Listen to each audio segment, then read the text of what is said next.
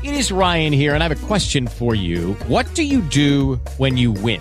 Like, are you a fist pumper, a woohooer, a hand clapper, a high fiver? I kind of like the high five, but if you want to hone in on those winning moves, check out Chumba Casino. At ChumbaCasino.com, choose from hundreds of social casino-style games for your chance to redeem serious cash prizes. There are new game releases weekly, plus free daily bonuses. So don't wait. Start having the most fun ever at ChumbaCasino.com. No purchase necessary. VGW Group. Void where prohibited by law. See terms and conditions. 18+. With Lucky Land Slots, you can get lucky just about anywhere. Dearly beloved, we are gathered here today to... Has anyone seen the bride and groom? Sorry, we're here. We were getting lucky in the limo and we lost track of time. No, Lucky Land Casino, with cash prizes that add up quicker than a guest registry. In that case, I pronounce you lucky.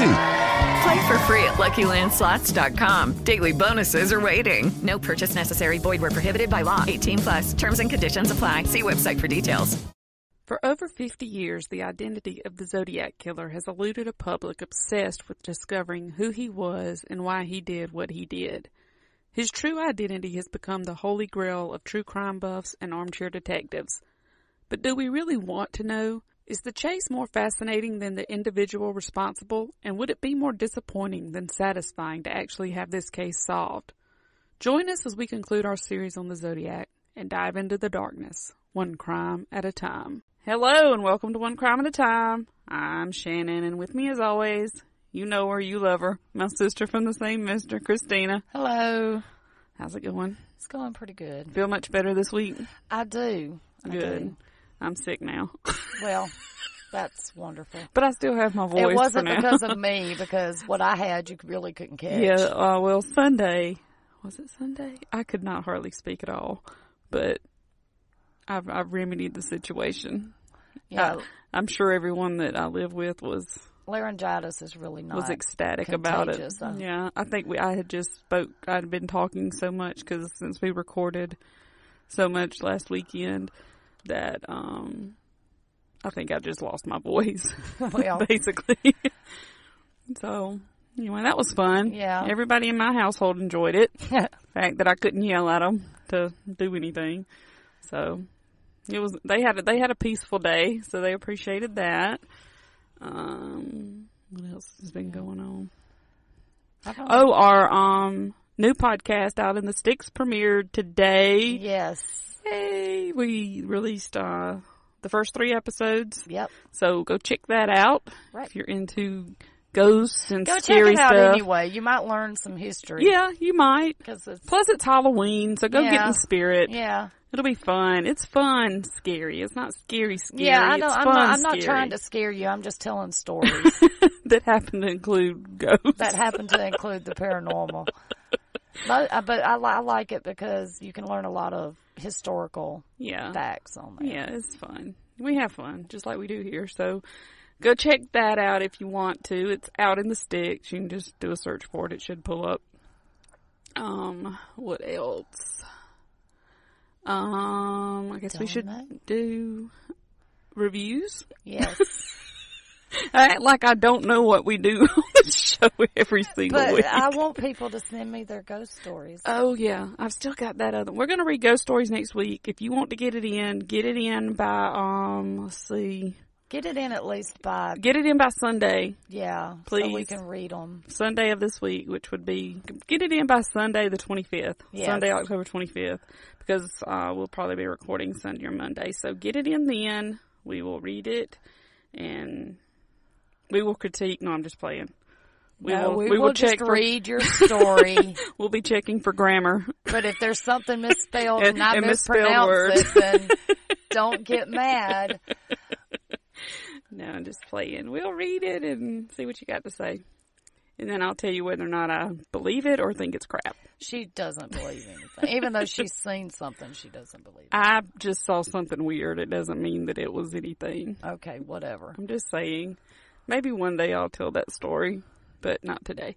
Okay.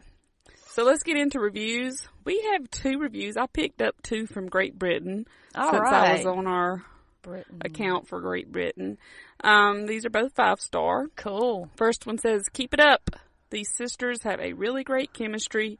It is entertaining and very informative. If they only knew. If they only knew. I have learned things that I never knew about some of the stories that I have heard hundreds of times. A well-done mix of comedy and true crime, and that's from Ezra B. So awesome. Thank you, Ezra. Yes. Appreciate you. The second one is titled True Crime Can Be Entertaining. Yes, it can. Who It's knew? It's always entertaining Who to knew? me. This podcast will make you forget that the stories are sometimes about the horrible things people can do to each other. Makes it easier to listen to without disrespecting the victims. Well done. And that's Thank from you. Lincoln. Somebody gets it. So thank you, Lincoln, and thank you, Ezra. Yay, they get it. We appreciate you We guys do. over there and across the pond, as We they do. say. We love all of you. Across the pond. Yes. Before we get back into this story that we've been telling, do want to remind you to go check out Audible. Yes. You can get your 30-day free trial. I hope you all went and downloaded your copy of Zodiac so that you can read through it, because in a little while we're going to be telling you about everything that's wrong with it. So it'll be fun. Hope you've had time to listen to it. I can promise you that if she really gets started, it's not going to be fun for anybody. I will try to keep her under control. We were talking about this before we started, that I've got to, She's so got much, to keep herself I'm going to have to under keep control. myself together and under control, because there is so much that I want to tell you all about. We would be about here this whole for a thing, week. but I want to wrap it up tonight, so I've got to keep myself under control, and I'll just post a bunch of stuff on our Patreon and on our social media just to get it out of my system. That would give somebody something to read. Because there's so much that I want to tell you guys that I have found. we were talking about Audible. Yes, Audible. Go get your 30-day free trial. Thanks for reminding me what we were doing. Like I said, I'm all together now. I'll bring her back. Don't worry. You will get 1 audiobook and 2 Audible originals. Okay. And you will continue to receive 1 audiobook and 2 Audible originals each month that you continue your subscription. You'll get credits, and if you don't use those credits for 1 month, they'll roll over for a year. So you can save up a year's worth of credits and just buy a whole bunch of stuff at one time. So if you're on vacation and need something for a long drive, you can save up a bunch of stuff and just listen to it all at one time. So yes. However you want to do it, or listen to something once a month. Or if you just want to put the world away for the rest of your life. Just buy a whole bunch of stuff and never talk to anybody again. Whatever you feel like doing. You do you. Yes. That's all we're saying. You will also have free access to the New York Times, the Wall Street Journal, the Washington Post. They are all delivered daily to the Audible app, so you can keep up with what's going on in this shit show we call the world. 2020. This shit show we call world. So, like I said, go get your free trial today. You can start listening by going to audibletrial.com/onecrime. That's audibletrial.com/onecrime. And we will post a link to that in our show notes as usual. Yes. So, without further ado. There we go. Here we go.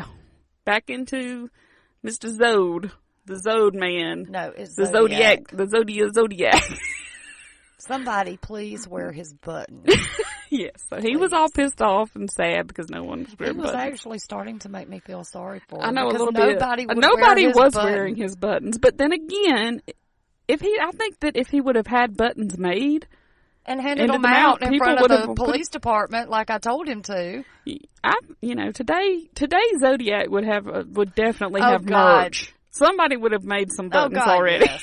They already have. Have you not seen it walking around? But I'm just saying that if this had happened today that letter came in. But you would find it everywhere. Yes, there would be buttons. There would be billboards. There would be T-shirts TikTok with the picture videos of the letter on it that you could and his little sign. Everybody'd know the Zodiac. Yeah, he wouldn't have to worry about that today. He would definitely not have to worry about it. Don't get him started. I'm not. I doubt he can even write anymore. If he's still alive, I'm sure remember we were talking about, he probably doesn't even remember that he is the Zodiac. That would be the worst. Alzheimer's ever. Yeah, for real. So we're going to start out by talking about some suspects, going into why they're a suspect. Okay. And reasons why they shouldn't be a suspect. And I'm just going to go ahead right in here and right now and just point out there was this time period a few years ago where for some reason everybody and their sister and their brother decided that their father or stepfather was the Zodiac. I never thought that. So there were people coming out of the woodwork. Even though it could have been my daddy because he didn't die till 82, but no, I don't think it was I think he was too young. He would have been too young in he would have been 69. Yeah. He would have been too young because he was, I know that he was 21 when I was born in 77. He would have been 15 and 69. Yeah. So it wasn't him. But hey, I'm just saying. But one of these people, I'm only going to mention a couple of them, and that's just because they're in the news so much that people have talked about them so much. But just know that there were a lot of people that came forward trying to accuse their father or stepfather. Didn't they make a movie out of one of them and claim that they caught that the Zodiac killed again in like the 90s or something? Well, now there was an active Zodiac killer that called himself the Zodiac in New York during that time. Maybe that's what I'm thinking He was a copycat, though. Because I watched that on Netflix, and So the first one we're going to talk about is Jack Terrence. Why he is suspected is Dennis Kaufman, who was his stepson. He came forward and claimed that his stepfather, Jack Terrence, was a dead ringer for the composite sketch of the Zodiac that was from the Paul Stine killing. He claimed that he had found his stepfather's stash of incriminating evidence. This incriminating evidence included a roll of film that supposedly depicted possible victims, the bizarre hooded costume that he wore during the Lake Berryessa stabbings, and this evidence was supposedly stashed in the back of a television. You know how the old TVs had the maybe it tube was just in the a back. Halloween costume and the ladies that he met while at a Halloween party. Or maybe he was watching something about the Zodiac and saw this hood, so he went and made one and claimed that it was his stepfather's. That could be too. Or maybe his stepfather had this weird sense of humor where he'd wear that and scare people. Yeah. But not really hurt them. Now, some of these photos... Maybe it was a fetish. Maybe he had a Zodiac fetish. I'm telling you, there's so many things that could be. Yeah, I mean... I don't know. It's just... So...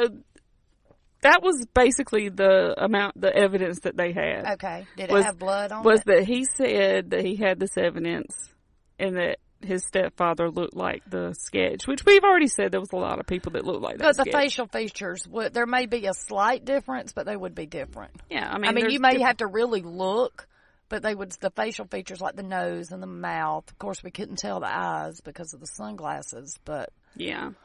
So... Law enforcement officials pretty much dismissed the evidence as nonsense. Well, yeah, because he had one photo of a blob of color. That was just a blob that he claimed was the Black Dahlia victim Elizabeth Short. So now the Zodiac did not kill. So he's Elizabeth trying to pull Short. all this stuff in. And the hooded costume that he produced, it was much cruder than what the victims described. It was something that looked like, you know, because remember Brian had said that it was something that it looked like he took a lot of care in making. Because this is the Zodiac. Right. That it it looked well made. But the one that this guy pulled out, it was just a crude thing that he had obviously just sewn together. Somebody just sewed it together either for a Halloween party or some kind of something or a fetish or something. And I forgot to mention that... And this is the funniest part of me. This made me laugh so hard, and I still forgot to say it. But another piece of evidence that was produced was on a 2007 documentary on the Discovery Channel. Okay. There was a document examiner that said Terrence's handwriting matched the Zodiac's. So does any doctors. However, her credibility has been challenged because she also believed that Terrence had written the JonBenet Ramsey ransom note. He killed JonBenet. He killed the Black Dahlia, and he was the Zodiac. Wow. So this guy was getting around, is all I'm saying. So, no, he didn't. I know that. That's what I'm trying to say. There's no way in hell that he wrote the JonBenet Ramsey ransom note. It just didn't happen. And he's not the Zodiac. No, and he didn't kill the Black Dahlia. No, he didn't. And he doesn't have a picture of a black blob that is Elizabeth Short. It's just not. So. Boy, I've got a lot of pictures like that. I know. I could come up with some stuff, buddy. It's called a glitch in the film. It's just called something that wasn't in focus. Either that or a glitch because in the film. Because it was something in the background. Or it's a glitch from when the film was developed. Oh, my gosh. But anyway, so. It wasn't the digital age, people. You had to take them, get them developed, wait a couple of weeks. And remember how excited you were when you got that call that your pictures were back? I know. You couldn't wait. Like, let's go get our pictures. So you'd drive to the store and pick up your pictures. And then you'd get them and you'd look at them and like, half of them were black. Half of them were black, and then like a fourth of them were blobs. Then the other fourth, your eyes were red. You had actual pictures. But your eyes were red. And you had the devil in you, but at least you had a picture. And that's how it was, and we liked it. We did. It was a simple time, and it was wonderful. It was great. It was. So I am going out on a limb right now by stating that Jack Terrence was not the Zodiac. Yeah, I'm pretty sure. You're sure you're confident in that? I'm pretty sure. Okay. Yeah, no, he wasn't.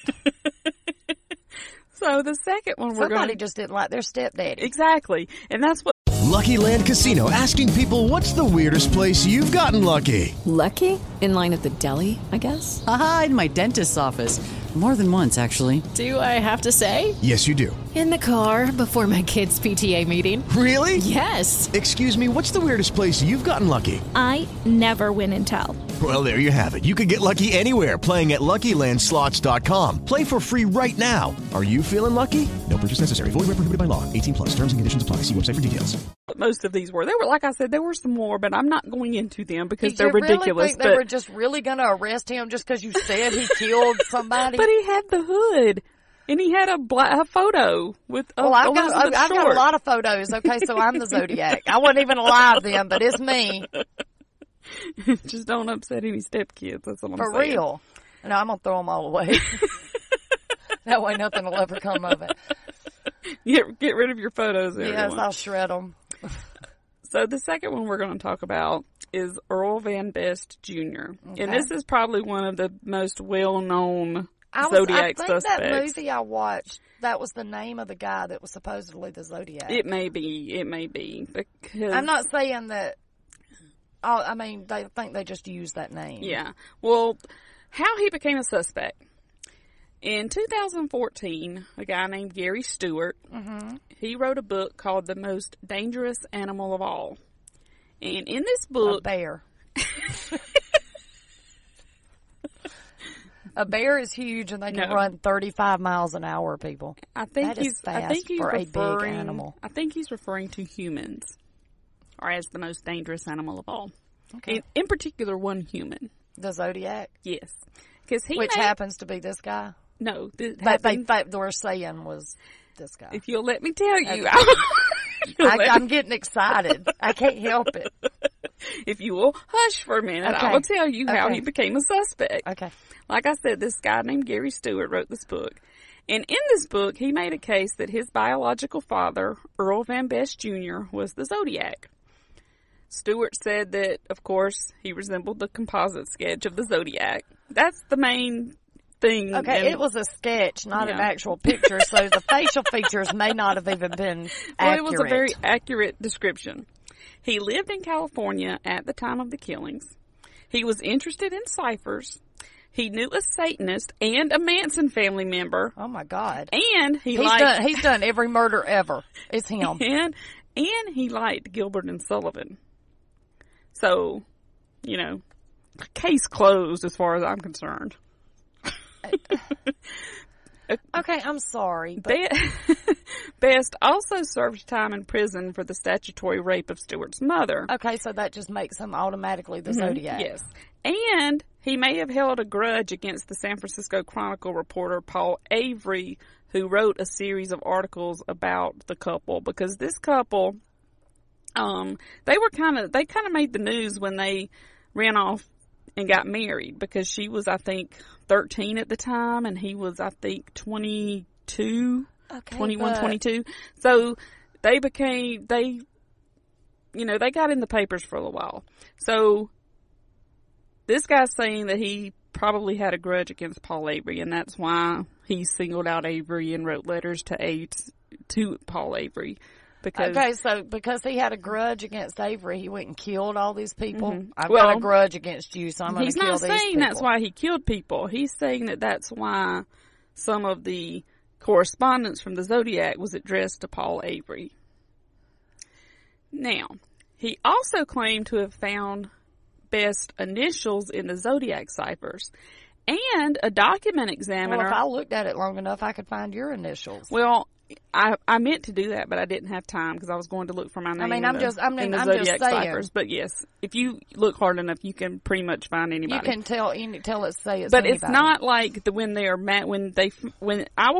me go ahead and say up front, when these people, because we're going to be talking about a lot of names being in these ciphers, it's not like these names the letters are right next to each other or they're backwards. They have to move them around. They're all over the ciphers. And if you look, if you look this stuff up, which I have a couple of times, some of them will even say, well, if you add this letter, no, you can't add a letter to it. All these people that say the names are found in the ciphers, it's not like you look at the cipher and you see this guy's initials. It's like there's maybe a B over here or a V down here, right. They're all over the place. So basically, if you tried hard enough, you could probably find anybody's. So anyway, but a document examiner said the handwriting on Best's marriage certificate matched the Zodiac's. Now, although their fingerprints didn't match, a mark that could have been a scar was visible in Best and those found in Stein's cab. On the fingerprint. They both had a scar on them. Well, maybe he used the cab. I mean, it's a cab. Well, I think the one they're talking about is the fingerprint they found on the door frame and in blood. But, I mean, they're just saying that they both had a scar on them, a visible scar. Now, despite all this evidence and publicity, because this guy... Evidence?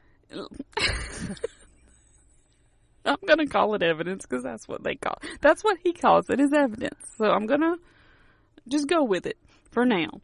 I mean, this guy, he created a lot of publicity for himself. Easy for you to say. Publicity for himself. Better? Yeah.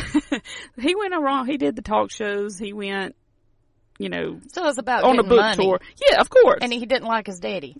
Well, he never really knew his daddy because he was adopted. Then how does he know he was the Zodiac if he didn't know him? Because he found out all this stuff about him. Now. Oh my God. Experts have quickly dismissed most of these claims. You think? The method he used to crack the cipher was questionable. The fingerprint mark was similar to the Zodiac's only if it was reversed. Well, if you turn it this way. Right. And, this is the best, the handwriting on the marriage certificate was the minister's. It wasn't Best's handwriting. So if this supposed fingerprint expert was right, then the minister is the Zodiac. Dun, dun, dun. So... And as for Best's resemblance to the composite sketch, like I have said 100 times, a crew cut with horn-rimmed glasses was hardly unique. Okay, and that's what I'm saying. And these people resemble, but you have to realize this is not a photograph. This is somebody drawing a sketch off of somebody telling them what to draw, which may not be 100% accurate anyway. Right. So... you have to remember that. Right. So that's the only ones I'm doing of this my dad did it crap, because I'm not going. Well, not wasting my time. My dad did it because he. I've got a picture of him. I've got a picture that I swear it shows the body in the background because it's really blurry. They say it's one of his friends asleep on the couch, but I'm beginning to wonder. I don't think that guy was asleep. I don't either. I don't, I'm beginning to think that, there may be something here. I think if we investigate it, we could probably find that he was the Zodiac. So, the next suspect that we're going to talk about is a guy named Donald Lee Bujok. I think is how you say his name, Bujok. It's Bujok. We're going to go with it. That's what we're going to go with. If we're wrong, we're sorry. And the reason he's a suspect, the hooded man who stabbed Brian and Cecilia at Lake Berryessa, he said that he had just escaped from a prison in Montana. And according to Brian Hartnell, he had escaped from Montana's Deer Lodge Penitentiary. Okay. That's not exactly what Brian Hartnell said, because if you read the police report, what was said in the interview he gave, he told the police that the Zodiac told him that he had recently escaped from prison either in Montana or Colorado. He couldn't remember. And he couldn't remember the name of the prison, but he knew it was a double name. If he escaped from it, he would remember, which means it didn't happen. No, I'm saying Brian didn't remember what the guy told him. But you have to also remember, after doing these cases, I've learned a lot. One thing about the 60s and 70s, a lot of people escaped from prison in the 60s and 70s. But my point is, Brian Hartnell never really said that for definite that the guy told him he escaped from Montana's Deer Lodge prison. That's not what he said. Okay. The policeman kind of kept questioning him. He's like, well, was it this place? And he's like, no, that doesn't sound right. And finally they got around. He's like, well, was it Deer Lodge? And he's like, yeah, I think that's what it was. So he didn't really say it was. No. He just said, I think. Yeah. He's like, when he said, he's like, it was something that, I know it was like a double name type place. But first of all, he didn't know morphine. He didn't know for sure, right? He didn't know for sure if it was Montana or Colorado, and he didn't really know the name of the prison. Did the guy even tell him that, or was the morphine he just dreamed it? Like when he was in the hospital? I think he told him that he had escaped from prison because he did. That was part of his first initial statement before the ambulance came. Now this, where he actually named the prison. This interview took place when he was in the hospital, like he was in day pain or two later, and bleeding to death. Right. So either way, he could have. I mean, he told him he escaped from a prison. Brian just could not remember for sure which one it was. Well, Brian should know because him and the Zodiac became real good friends. So anyway, they can get Eric. They can have a good time. According a researcher named Kevin Robert Brooks, he had learned that this guy, Donald Lee Bujok, he had actually been released in 1968 from Deer Lodge prison. He had served 11 years of a life sentence for killing a sheriff's deputy. Okay. So apparently life is only 11 years. So according to Brooks, fellow inmates said that this Bujok had talked about killing people and to make them slaves in the afterlife, as mentioned in a Zodiac letter. That's crazy. Well, who knows if that even really happened. Brooks claimed the Halloween card sent to reporter Paul Avery depicted harsh conditions at the prison and that Boo, you know how it said Boo on the inside, referenced Bujok's name.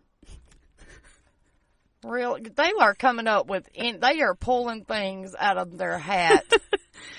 Bujok had been discharged from the Army for mental health reasons. And Brooks alleged that markings on some of the Zodiac envelopes spelled out Zodiac as a veteran with 4F. Again. If you look hard enough, You can find anything in those. Brooks also speculated that the Zodiac's signature crossed circle symbol was inspired by the helicopter landing pad at Fort Ord, California, where Bujock had been stationed. Or helicopter landing pad across the world. Exactly. Now, or a crosshairs in a site. Exactly. I mean, you know, have you ever looked through a site? Look through one. Tell me what you see. Exactly what it looks like. Now, Bujock's fingerprints did not match those believed to be the Zodiac's. And a park ranger at Lake Berryessa claimed Hartnell said the prison was in Colorado, not in Montana. Which, you know, that's what I'm saying. He kind of got crossed up.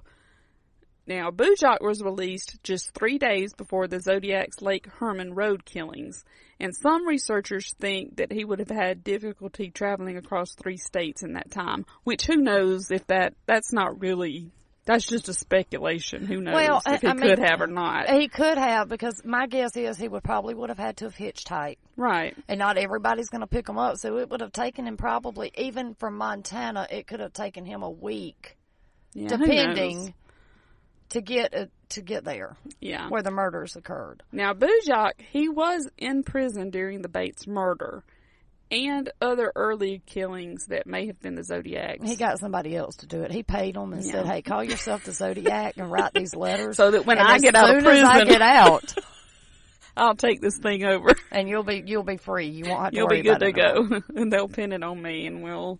That's why he had so much time to write those letters. Right. Because when it first started, he was still in prison. Right. Duh. So, I'm going to go out on another limb. First of all, Earl Van Best Jr., there's no way in God's green earth and he is the Zodiac killer. No. I do not believe that Donald Lee Bujock is the Zodiac killer. No. This is all just... Every one of these is total speculation. It's just people wanting to get their name put in with the Zodiac because it's a famous case. It will always be famous, and they want to be known. Yeah. And they think they can get documentaries and book deals and all this and make money off of something that's not... They don't even have anything to do with. Yeah. I mean, it's just... Stop it. Just quit it, people. Just stop. Just stop. Stop it.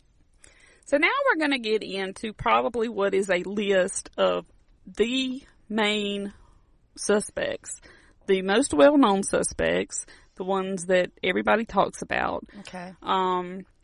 Let's see. Let's start. Let me see here. Let's start with Richard Marshall, or Rick Marshall. Now, he was a ham radio operator and movie projectionist. Automatically Zodiac. That's it right there. All right. Goodbye. Good night, everybody. Well, see you next week. See you later. He lived in Riverside in 1966. Okay. Which is the year that Sherry Jo Bates was murdered. Okay. Again, she may or may not be a Zodiac I was victim. going to say, that hasn't There's been no proven. definitive evidence of that. And later lived in San Francisco near where Stein was murdered. Okay. Visitors to his home told police they found him peculiar. Now, if you find somebody he's odd... a ham radio guy. Of course he's peculiar. Have you ever met any of these people? Lucky Land Casino, asking people, what's the weirdest place you've gotten lucky? Lucky? In line at the deli, I guess? Aha, in my dentist's office. More than once, actually. Do I have to say? Yes, you do. In the car before my kids' PTA meeting. Really? Yes. Excuse me, what's the weirdest place you've gotten lucky? I never win and tell. Well, there you have it. You can get lucky anywhere, playing at LuckyLandSlots.com. Play for free right now. Are you feeling lucky? No purchase necessary. Void where prohibited by law. 18+. Terms and conditions apply. See website for details. It is Ryan here, and I have a question for you. What do you do when you win? Like, are you a fist pumper, a woohooer, a hand clapper, a high fiver? I kind of like the high five, but if you want to hone in on those winning moves, check out Chumba Casino. At ChumbaCasino.com, choose from hundreds of social casino-style games for your chance to redeem serious cash prizes. There are new game releases weekly, plus free daily bonuses. So don't wait. Start having the most fun ever at ChumbaCasino.com. No purchase necessary. VGW Group. Void where prohibited by law. See terms and conditions. 18+. hope we don't have any ham radio listeners. Well, let's put the ones I have met. Let's put it that way. All the ones you have met are like Rick Marshall. All the other ones are probably the ones that listen to this show are probably. Well, cool. I don't know. I haven't met them, but probably they probably they cool. listen to us, so they're probably cool, right? Okay, I'll admit I've only met 2. So you're just you're generalizing this whole population of ham radio operators. One you really can't say, but when you meet 2 and they both act alike. You think you've got a large enough... I think I do. I think I've studied it enough. Okay. I'm kidding, people. Y'all are great. Y'all are awesome. My thing about this is, if you think somebody's peculiar, why are you going to their home if you think they're weird? Well, they didn't know until after they went to their home. Well, why did they go to his home? Is my point. Like, how did they know? They were asked over for a ham radio party. Well, if they're... Never mind. So this, like I said, they told police that they found him peculiar and that he had talked about finding something much more exciting than sex. It sounds like some odd conversations they were having, probably at an acid party in... I was just fixing to say. In the late 60s. This ham operator actually sounds pretty cool. Hey. Well... If you got something more exciting than sex. He liked old movies, including The Red Phantom, which, as you remember, was mentioned in the 74 Zodiac letter. That's how he signed off. And he lived in a basement apartment, and which the Zodiac also cited because he said, you know, when he was talking about his bomb, he's like, you don't know if it's at the location or if it's stashed in my basement. Okay, but how many people lived on a bottom, like in the bottom apartment? Well, actually, I mean, in different places. Actually, in California, basements are not that common. They're pretty rare in California. Okay, but there had to have been more than one. Well, I'm sure there was. I know for a fact there's more than one. I mean, but I'm just saying we're going through why these people are suspects. A basement? He lived there. Makes you He lived in a basement. The letter said the bomb may be in my basement. So he's the bomb. Yes. He is the bomb. That's how it could move and follow the buses. Yes. It was just... It wasn't a smart bomb. It was just a man. It was just his fat ass strapped with dynamite. Yeah. No, that's basically what it was. Suicide bomber. So, we got Rick Marshall. He's the bomb. That's where that saying came from. In case you didn't know. There you go, people. History. He also owned a typewriter and a teletype similar to those the Zodiac used to write his letters and make the cryptogram. Maybe they made more than one, just to make a profit. Just to make a profit. The company may have made more than one typewriter. We could only sell that one because that's all we made. Now, like Zodiac, Rick Marshall also liked to use felt tip pens. Which, again... And he liked to use odd-sized paper. What do you got to say about that? They're odd. So, there's 2 odd guys in the world? No, there's more than that. Who both own typewriters? Yeah, there's probably more than that. I mean, are you serious right now? Yeah, I'm pretty serious. And as far as the felt tip pens go, really? Yeah. I mean, there's a lot of people that use felt tip pens. But that are odd, and that both love the movie The Red Phantom, and okay, The Red Phantom was a popular movie, and everybody owned a typewriter in the 60s. And that are peculiar? Well, a lot of people were peculiar in the 60s. How do they know the Zodiac was peculiar? They never met him.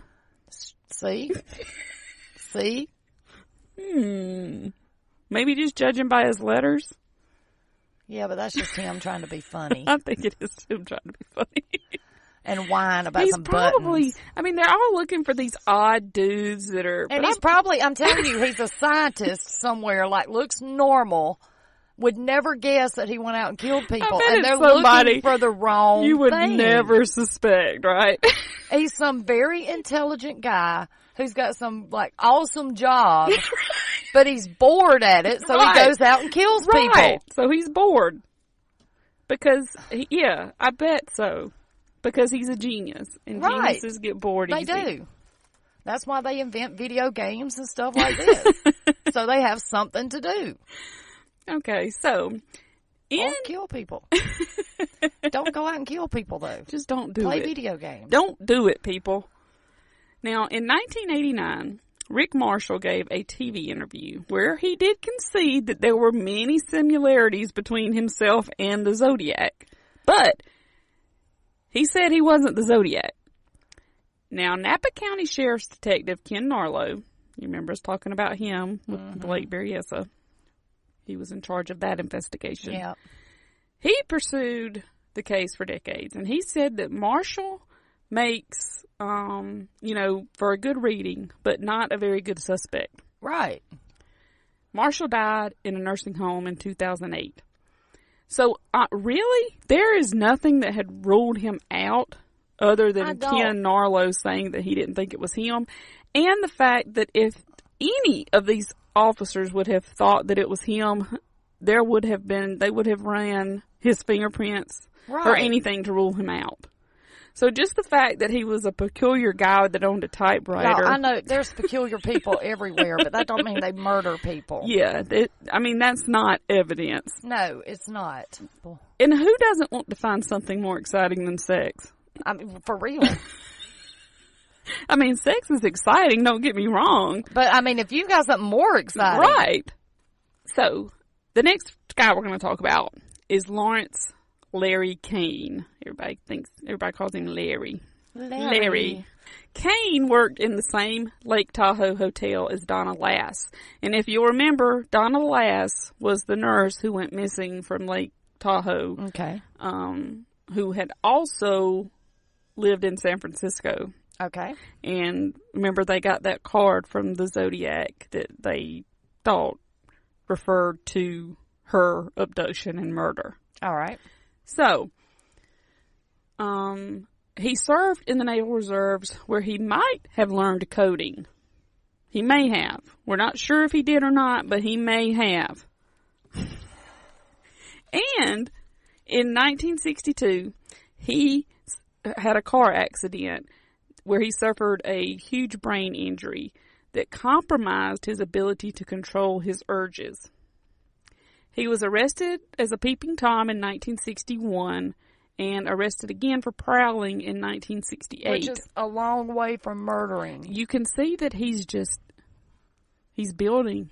He goes from peeping to prowling, then straight to murder. No. Yeah, it happens. Now, a retired police detective that was investigating the case in the 1980s, he claimed that Kane's name was embedded in one of the Zodiac ciphers. Of course it was. They all are. Mine is. Look it up. We're going to look it up and find them. We're going to look I at one of the ciphers. I will find my name in that cipher. I honestly meant to do that this afternoon, and I got busy at work and forgot. So, he also claimed that Darlene's sister had identified a photo of Kane as the man she said that had bothered Darlene at a restaurant. We know that's not true because that was the guy named George that the police had cleared. Now, a San Francisco police officer who probably saw the Zodiac moments after Stein's murder, which we're talking about Officer Falk. Right. He said that Kane's photo was closer than any other likeness he had seen.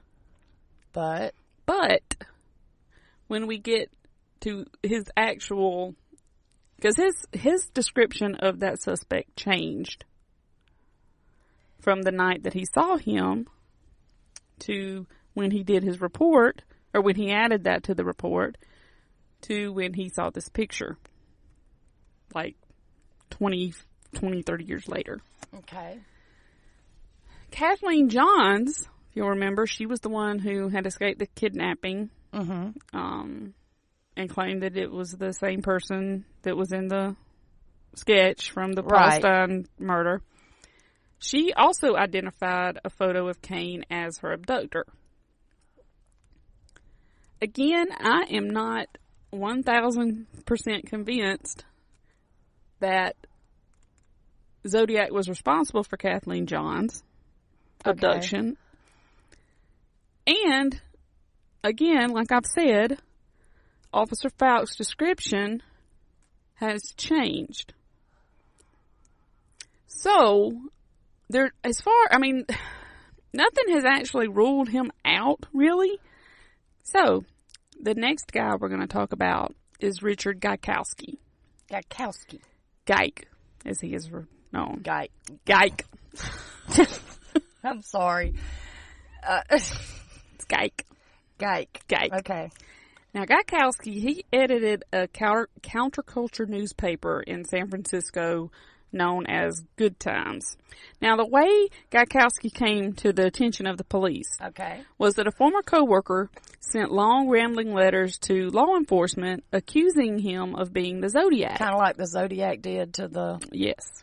This guy, his nickname and the name that he is known by is Goldcatcher. Goldcatcher? Yes.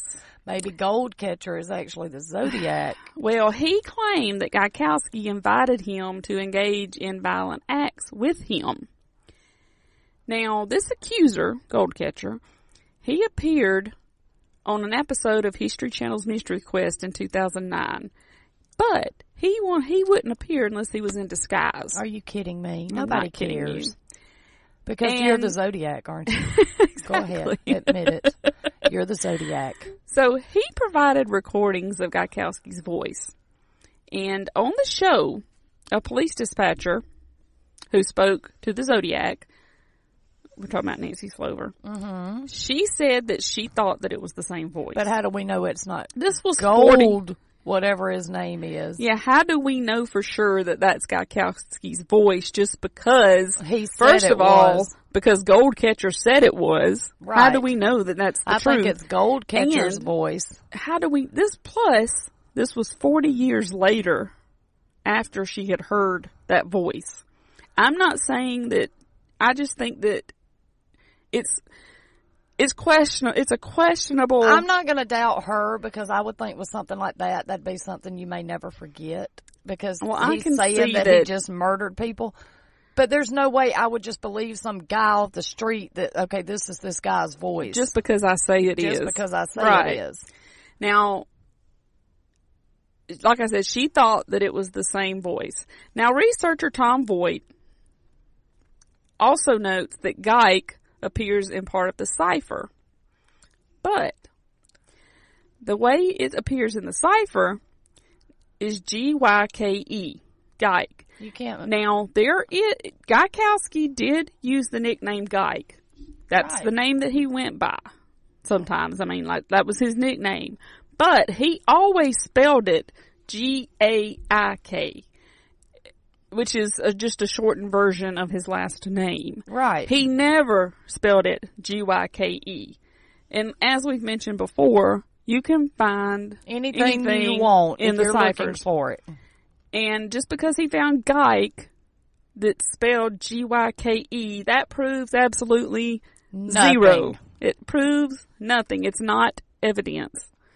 It's just, hey, here I found this. Right. I could it's find not evidence I could find anything. I could find little pink elephants fly through the forest if I looked hard enough. I mean, come on, people.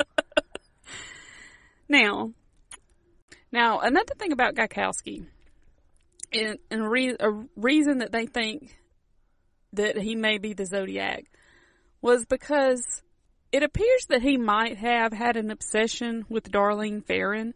Okay. And simply because Darlene Ferrin had moved to Albany, New York for a little while. Okay. Now, when she moved to Albany, New York, Richard Gaikowski moved to Albany, New York also. Okay. So, I mean, did he follow her there? He also when they were in Albany, New York, worked at the same office building that her husband at the time worked at. Okay. So, was he obsessed with her? Is it just a coincidence that they both moved to Albany, New York at the same time? Well, I mean, that's still, Is the fact that he may have been obsessed with Darlene Ferrin, does that automatically mean he's the Zodiac Killer? No. Now, according to a close friend of Richard Gaikowski's, he stated that Geik was in Albany, New York in late 1968 at the time of the Lake Herman Road killings. Okay. Now, he had come back in time for the July 4th killings at Blue Rock Springs. Okay, so are these people just getting people to kill for them, or they see the murders and they're like, oh, well, I'm just going to pick that up? No. I mean, come on, people. There's no DNA match. There's no fingerprint match. I mean, there's really nothing. No. There's nothing other than the fact that Nancy Slover did say she recognized his voice.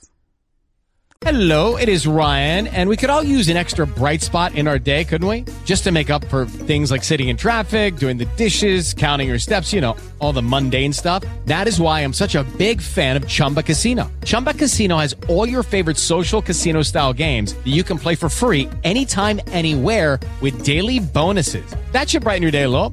Actually, a lot. So sign up now at ChumbaCasino.com. That's ChumbaCasino.com. No purchase necessary. VGW Group. Void where prohibited by law. See terms and conditions. 18+.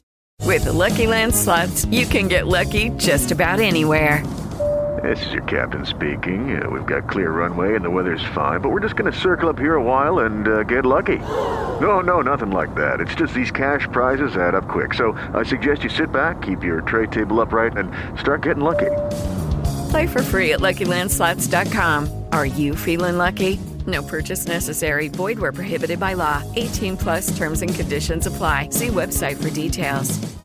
I don't know. First of all, we're not 100% sure that it was his voice, first of all. Right. Now, I will say that a coincidence is that, he was the editor of the Good Times magazine. Now, one of their buildings that they used as it wasn't really where they produced Good Times, but it was one of the buildings where they took in donations and stuff for the homeless people that, because their thing was they were trying to help all the homeless hippies that everybody had come into San Francisco. Right. And there were a lot of kids living on the streets because they came to San Francisco, didn't have money, didn't have anywhere to stay. So they were trying to help those people out. So this was a place that they took in donations for those purposes. Now, that location was only a few doors down from Paul Stein's house. Okay. Again, that doesn't mean he had other neighbors. Yes, he did. I'm just putting all this out there. I mean, so it's not evidence. It's just coincidences. Now, I know when you get a lot of coincidences adding up, it may turn into something circumstantial, but you could do that with pretty much anybody. Which is what people have done with all of these. If you searched hard enough, you could find circumstantial evidence. I can't even talk. Evidence. Circumstantial evidence against anybody. Right.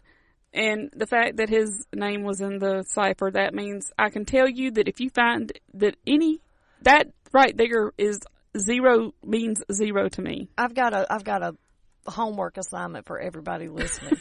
Go online and get one of these ciphers. Go find the Zodiac ciphers. And I guarantee you, if you search hard enough, you will find your name in it. And I just, like I said, the stuff that matters to me rules him out. Yeah. So he didn't do it. No. It's not him. The fact that, I will say he wasn't the Zodiac. Now, did he kill Darlene Ferrin? I don't know. But I do know that he is not the Zodiac. No. Okay. So, what kind of rule has ruled Gaikowski out? Is the fact that Goldcatcher is the actual Zodiac. Goldcatcher was a known conspiracy theorist who had little credibility. And a San Francisco police inspector actually described him as one of the 3 top Zodiac kooks in the world. I know, because he is the Zodiac. So out of as many Zodiac he was kooks the number as there one. are. He was the number one because he was the actual Zodiac. So like that's how he became number one. Did they ask him about some buttons? No, I bet they that could have set him off right there. Then they would have known. His eye starts twitching. I didn't get no button. Get the button. Now, when Narlow, the Napa detective, interviewed Gajkowski, the journalist claimed he was out of the country at the time of the Lake Herman Road murders. How convenient. But he had lost his passport, so he didn't have any way to prove it. How convenient. San Francisco and Napa police both denied requests to compare a DA sample from Gajkowski to the Zodiac's. And he died in 2004. So he was never officially ruled out, but like these other suspects, he was never really officially investigated by any real police agency. Because it is a waste of time. If they investigated everybody that everybody is saying done this, they would still be investigating people. Well, I mean, there's a reason that they don't investigate people. I'm not people. saying they didn't investigate him. What I'm saying is that there was not, when they did investigate, I guess I should have reworded that.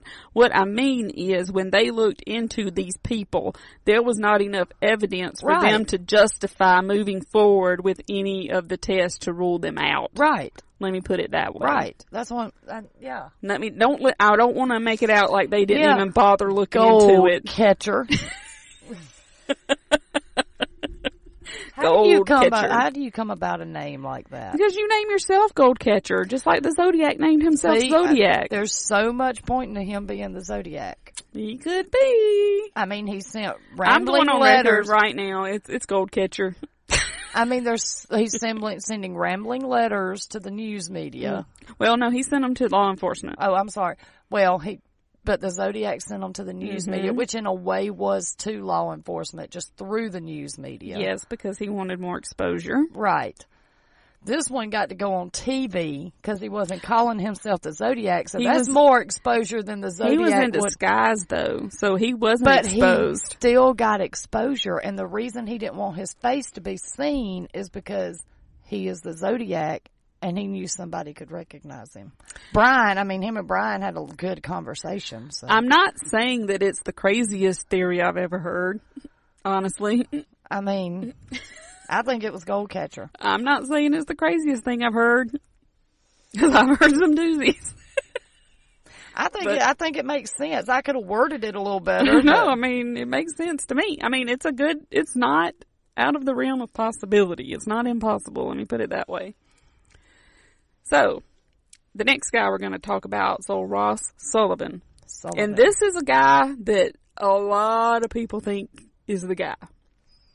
I will tell you in a few minutes why he's absolutely not, but we will go. Well, I can go ahead and rest assured that most of the people on this are not going to be the Zodiac because they're not in jail for the Zodiac murders. All but Goldcatcher. Yeah. But he wasn't being investigated. No, he was not. He just was shining the light on somebody that he thought should be investigated. Because he wanted to be in the limelight. I know who it is. Think about it. I'm telling you, it's him. It could be. So, the 1966 murder of Sherry Jo Bates. Okay. This is where we've got to go to tie Ross Sullivan into all of this. A murder that we don't even know is for sure was a Zodiac murder that's going to tie him into the Zodiac murders? Yes. Oh my God. Now, a lot of people say that it had a lot of similarities to the Zodiac killings. Actually, the killing did not really have a lot of similarities to the actual Zodiac killings. What it had in common... They both ended up dead? Well, that, and the fact that the letters were written afterwards to... the police. But a lot of people who kill people do that, or they call the police. Different ones do different things. Right. Now, staffers at the RCC library, near where Sherry's body was found and where she had been before she was murdered, said that a coworker, Ross Sullivan, had made them uncomfortable and had disappeared for several days after the murder. Sullivan also sported a crew cut and glasses similar to the composite sketch of the Zodiac. He, like I said, he was living in Riverside in 1966. Now, he moved to Northern California the next year in 1967 and was hospitalized several times for a bipolar disorder and was diagnosed with schizophrenia. Okay. Now, Sullivan often wore an army jacket and military-style boots. Now, the thing about that is there was a military-style boot found at Lake Berryessa, and there was a military-style boot print found at the murder scene of Sherry Jo Bates. Okay, and that may very well be. But during the 60s, there was so much Army surplus from the guys coming home when they would come home from Vietnam. You could find it anywhere. Right. Now, the people that believe that Ross Sullivan may have been involved, they also point out that his letters from the Zodiac mention the Mikado by Gilbert and Sullivan, which could be a reference to Ross Sullivan's name. Or it could just be a huge coincidence. It could just be the person who had... Really? They have the same last name. Right. So it's obviously him. Because his last does name's Ed Sullivan. Does that make him a murderer too? God damn it was Ed Sullivan. Jesus. Get real, people. Now... We started out with Warren Beatty, now we're down to Ed Sullivan. We're getting around. We know Hollywood is. We know that they've y'all always had their freaky out there. They've always had their fingers in everything. We know y'all a little freaky out there. But jeez, always had their fingers in everything. Now, I'm going to tell you why Ross Sullivan is not the Zodiac because there's killer. No evidence to prove that he's the Zodiac killer. First of all, he doesn't match any of the. I mean, I know we had a lot of descriptions. Ross Sullivan was a huge individual. He was just big. That's all I'm saying. Man, he was big. Tiny Elvis. Tiny Elvis. Oh my gosh, you have to be old to know that reference. A lot of you are not going to get that. A lot of you, some of you our age may not. Nicolas Cage. I just have to say that he's the best. Yes, he's out of his fucking mind, but it's incredible. Oh my God, yes it is. He's out of his fucking mind. Love him. But he's amazing. He weighed close to 300 pounds. Wow. I think that they would notice if that was the Zodiac.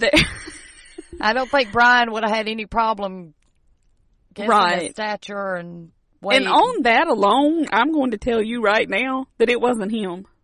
You think? Because there's no way that he would be mistaken for someone that was anywhere from 180 to 230 pounds. That's what I'm saying. Yeah. You can't mistake. I mean, it's dark, but it's not that dark. So he would cast a big shadow.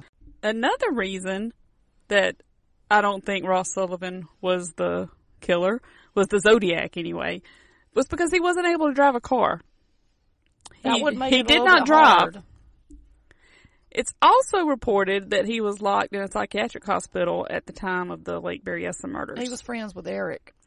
And partial fingerprints, a sample of the partial fingerprint didn't match the Zodiac's. Okay. So I'm pretty sure it's not him. None of these people were. None of them. I mean, I know that Ed a lot Sullivan of people. Is safe now. I mean, there's a lot of people that are on this Ross Sullivan bandwagon, but I just poor people alone. I just don't believe it was him. Leave them alone. And now he died in 1977, I believe. Probably from stress. Which from people means... thinking he killed somebody. Well, he had a lot of health issues also. Well, he weighed 300 and something not just pounds. Mentally. No, not just mental. I mean, he had other health issues. He would have had a heart attack. Probably walking down that hill at the at Lake Berryessa. I'm not being ugly. I mean, he very well may have. I'm just saying they would have caught him right then because he'd been dead. Right. And then none of this would be happening today. Right. So, I mean, he had a lot of health issues. Yes, he was at the place where Sherry Joe Bates, he worked at the library. But that don't make him a killer. It doesn't make him a killer. And, I mean, he very well could have killed Sherry Joe Bates. But even if that's true, that doesn't make him the Zodiac. That doesn't make him the Zodiac killer. I mean, I've worked in places where people have died. That don't mean I killed them. But were you acting peculiar? I always act peculiar. That's the key. That's the key. I always act peculiar. You have peculiar. to be acting peculiar for it to come to someone's Maybe they attention. didn't realize I was acting peculiar because I always act peculiar. Yeah, I guess so. I guess even they're like, well, that's just her. She's that's just her. So she was acting normally, even though it was peculiar. Yes. Gotcha. But my point is that even if, which I don't think Ross Sullivan killed Sherry Joe Bates, it is my belief that Sherry Joe Bates was killed by her ex-boyfriend. And I could be 1,000% totally wrong on that, but that's just what I think. And I don't think that it had anything to do with the Zodiac killings, and I think that the Zodiac just took credit for it. Why not? I mean, if you get caught, you're going to die anyway. Which we're going to get to my theory in a few minutes, which ties into exactly what the Zodiac would do, in my opinion. So I don't think it's Ross Sullivan either. So, that leaves us with the main man. You know him. You love him. Yes. Yes. You all have thought he was the Zodiac for years and years and years. I still think he may be. But I'm leaning more towards Goldcatcher now. Because there's just so much going on with Goldcatcher. Yeah. That is weird. It's weird. But he's a weird guy. So, like we're just sitting here talking about, you can't just go off because somebody's peculiar. No, I would have to have peculiar, but that doesn't mean he's the Zodiac. Evidence, but I'm just going on the way he wrote the letters. Mm-hmm. The Zodiac did the same thing. Right. He had the tape of the voice that Nancy Slover said. And it very well could have been his voice where he recorded it. We have no idea other than his word of knowing whose voice that is. Right, that's why I'm leaning towards that. Okay. And he didn't want to be seen. Right. Why would you care about being seen well, just because you're accusing somebody else of committing murders? Right. So, who knows? I don't know. But I do know that we are about to talk about Mr. Arthur Lee Allen. And you sound giddy. This is everybody who knows anything about the Zodiac case, who's ever heard about the Zodiac case. Everybody knows that this was the suspect that Robert Graysmith wrote the whole Zodiac book around. Yep. His main purpose for writing that book, other than to make money, was to try and prove this guy. Hello, it is Ryan, and I was on a flight the other day playing one of my favorite social spin slot games on ChumbaCasino.com. I looked over at the person sitting next to me, and you know what they were doing? They were also playing Chumba Casino. Coincidence? I think not. Everybody's loving having fun with it. Chumba Casino is home to hundreds of casino-style games that you can play for free anytime, anywhere, even at 30,000 feet. So sign up now at ChumbaCasino.com to claim your free welcome bonus. That's ChumbaCasino.com and live the Chumba life. No purchase necessary. VGW. Void where prohibited by law. See terms and conditions. 18+. Was to say that his suspect was the guy. This is the guy that they accused in the 2007 movie Zodiac. So everybody knows this guy. So guess what he did? He didn't necessarily tell the whole truth to make it look like it was this guy. Oh, we're going to get to the book here in a few minutes. We may be here a while. Because we're going to go into that book in just a minute. Something tells me you're not going to give a good review of the book. I am. Now I'm going to go through some stuff that is true about Arthur Lee Allen. Okay. This is stuff that is true. Okay. He did own a Zodiac brand watch that had that symbol on it.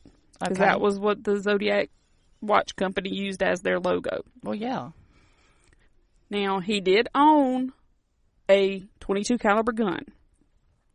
I will say this right now. That's the most common gun anybody buys. Everybody and their brother who has guns, I can promise they got at least 122. Has 122 gun in their, their house. I have two. Now, he was less than honorably discharged from the Navy. A lot of people were. And he had been fired from his school teacher job because there were allegations of sexual misconduct. Okay, now that's a little messed up. Well, I mean, he is a convicted child molester. He did molest, but that's what he was. He was a molester of young boys. That don't make as bad as that is. I mean, it's that's horrible. bad. It does not make him a killer. No, it does not. I'm sorry. He's not John Wayne Gacy. Now, he was born left-handed, but he was forced when he was young to write with his right hand. So he was ambidextrous. That is true. I'm just trying to point out the stuff. That is true. But again, a lot of people are. They just don't always show that they are. Right. I mean, really, this stuff, honestly, is not proven to me that he killed anybody. And he was in jail on the child molesting charges when there was a break in the communication that came from the Zodiac until it started up again in 73. Because remember, there was that time between 71 and 73 that there was no communication. Okay. Now, he was in prison during that time. Okay, but... And I will tell you right now, that's pretty much where the truth ends as far as him being a suspect. None of that proves that he killed anybody. Right. None of it. Plus, his palm print didn't match the one found on a Zodiac letter. His fingerprint didn't match the one found on the cab. Oh, but he's the killer. The DNA profile they created in 2002 from a saliva on an envelope that they believed to be a Zodiac envelope. They believed it to be. Okay. Didn't match. Police actually questioned him in 1969 and again in 1971. Okay. But yet he didn't go to prison for No, he did murder. not. And they conducted 2 searches of Allen's home and found nothing incriminating. They obtained samples of his right hand, of him writing with his right hand and him writing with his left hand, and neither matched the Zodiac letters. So far, you've proven that he's not the killer. Well, yeah, I have. I mean, he's pretty much not. So this is where what I'm going to do now, I'm going to get into the book because I have to go through the book to point out the lies that Graysmith told to point toward Arthur Lee Allen to get to what my theory is on what happened with this case. So in this book, Robert Graysmith, which he was actually born Robert Gray as his middle name, Smith Jr., but he changed his name to Graysmith, his last name to Graysmith, right before he released his book in 1986. Okay. Now, he claims in this book that he first began writing about the Zodiac in around 1980. And the book was finally published by St. Martin's Press in 1986. But that's not true. Okay. He actually had written a book before this that was supposed to come out around 1980. And in this book, he had a whole different suspect. He had a suspect that he referred to as Andrew Todd Walker, which he does mention in his second book. He does go through some evidence that Andrew Todd Walker was a suspect. Now, this Andrew Todd Walker was actually a guy, his real name was William Joseph Grant. Okay. Now, Grant, he was an openly gay movie buff who collected pornographic films as well as classic films. He apparently liked to pick up men in public places. So he had been being harassed by Sheriff Solano County Deputy Les Lundblad, who was the one that was in charge of the Lake Herman Road murders, if you remember. Yeah. Now, he routinely harassed Grant and was basically he basically tried to pin anything he could on him just because he was openly gay. It was the 1960s. Les Lamberth was not into gay men, so he didn't like it, so he harassed this guy a lot. But there is absolutely no record that William Joseph Grant ever harmed anyone. Okay. Now, and I think that's why his first book was never published. Because, I mean, it was set to go. They had already had promotions for it. It had already been, advertised. Mm-hmm. But it was mysteriously canceled at the last minute. I mean, at the last moment. It was supposed to be published by Norton Publishing, and W.W. Norton, under the title, This is the Zodiac Speaking. And like I said, the Chronicle even began publicizing the book. It was due in bookstores in 1981, and then mysteriously it was just dropped. Okay. Now, according to claims made later by Graysmith and other evidence that came to light after the fact, he admitted that he was very deeply involved in writing his book at least as early as January of 1972. So that's a long time before 1980. Yeah. So that's one lie he told, that he had to go back and change when people called him out on it. So we know that he had at least been investigating this since 1972. Right. Which was kind of really in the middle of when it was happening. Yeah. Because, I mean, during that year, there weren't any Zodiac letters, but he had worked at the Chronicle while every letter had come in. There were letters that came in after 1972. Yeah. So he was up to his neck in all this. Right. Way before he wanted to say that he was. So my question on that is why? Why did it matter what year you started investigating this? Other than the fact that you didn't want anybody to know that you had a suspect that you thought was guilty before Arthur Lee Allen. And there's a reason that book was canceled. And my guess is because W.W. Norton did some fact checking and realized that there was nothing really proving that William Joseph Grant was the Zodiac. Right. So he had to come up with a different suspect.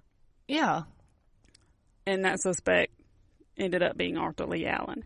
So in the new book that everybody knows as Zodiac, first of all, let me say this. It's obvious when reading this book, which I've had read years and years ago. I've read it several times. I've listened to it on Audible several times. So I know this book very well. Now, when I was reading the police reports, it's obvious that Graysmith had access to these police reports when he was writing this book. Okay. But it's also obvious, painfully obvious, that he changed facts, he changed dates, he changed times, he changed the names of the people it's even talking about in those reports. But I know that he was going off of those reports because a lot of the descriptions are word for word what came off of the police report. Okay. So I know that's what he used. It's painfully, I mean, we know that he had the reports, and that's what he used to write the book. But you can't, and I believe that the reason that he probably figured that no one would ever find out all the discrepancies, because in his mind, he never dreamed that the public would have access to those police reports. Right. So there would never be any way for him to be called out on any of this, because who could foresee those reports being released back in 1986? Right. Okay. Mm-hmm. Now, I'm going to give some examples of this. I'm not just I'm not just saying this. I mean, there's proof of this. And we're going to start going through this. I'm not going to go sit here and go through the entire book and point out every single thing wrong, because if I did, we would be here for hours. Okay. I can't do that. I know that. I wish to God I could, because I would love to just sit here for hours and go through this, but I know that I can't. So I'm just going to hit some points, okay? And I'm going to give some examples of where he stretches the truth to where he changes stuff and doesn't really tell the entire truth or makes stuff up and adds it to the police reports. Okay. And just inserts stuff that didn't even happen. All right. Now, the first thing I want to point out is you remember back on episode 1 when we were talking about the Lake Herman Road murders. Yes. And I told you the story of the guy and his girlfriend that were out where he was adjusting the motor on her sports car. Yeah. And they saw the guy stop and started backing up. Okay. And I told you that it freaked him out. Well, yeah. Because the way it was described was that the car started backing up toward them with excruciating slowness, and there was such menace, such an aura of malignancy about the actions that the youth put his date's car in gear and took off at high speed. Okay. That's what's written in the book. However, when you go to read the police report, this guy in the police report, he admits that it wasn't a big deal to him. Somebody did stop, that he kind of freaked out a little bit. Okay. He did drive off before the people asked him I'm assuming it was someone that probably was wondering if they needed help because they're stopped beside the road with their hood up. Right. Looking at the motor. Right. And in this police report, in his statement, he said that he didn't even think anything else about it until he saw on the news where they were asking if anybody had been out in that area that night. Right. And had seen anything. Okay. So it's not like he was freaked out of his mind about it. He just came forward to tell him that, hey, I was out there and this car stopped and started backing up and I just left. Okay, right, yeah. I mean, it wasn't anything menacing to that boy. He didn't even think anything about it after they left. So it's just kind of, and I'm just pointing it out because it's just an example of him just exaggerating the truth. I was just fixing to say, I think he's putting into that his own feelings about when you hear that of how you may think, oh and God. The thing about the reason, knowing what we know now, but they didn't know that then. Right. And he didn't even, the boy, it did not, I mean, it's not like him and his girlfriend were freaked out over it or thought there was anything menacing about it. Right, that's what I'm saying. The only reason it sounds menacing now is because we know that 2 people were murdered there. Then they didn't know that. Right. So for him to add that, it just exaggerates it, and it makes it sound like that's what that kid told the police. Right. And it's not. It's just totally made up. Right, yeah. Now the next lie he tells. Okay. And this is something else that is just totally made up. He says, quote, after Betty Lou and David had a Coke at Mr. Ed's. That is purely made up. You remember we talked about Mr. Ed's? That's not one person ever came forward with any information about where David and Betty were or Betty Lou were between the time they left Sharon's house at 9 p.m. and the time that they were first sighted out on Lake Herman Road, which would have been about 10:15. There has never been one soul that came forward with any information of where they were at in that hour. Okay. Nobody knows where they were. Or, I mean, I'm sure somebody knows where they were. Yeah, but nobody has come forward to tell anybody where they were. And there's got to be a reason for that. A reason for that, in my opinion. Because they had to be somewhere. Yeah. They had to be seen by somebody, I would think.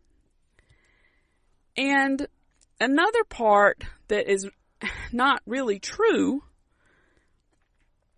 is the part that tells where he's talking about in the book that the spot where Betty Lou and David were parked was kind of like a lover's lane. I don't really believe that.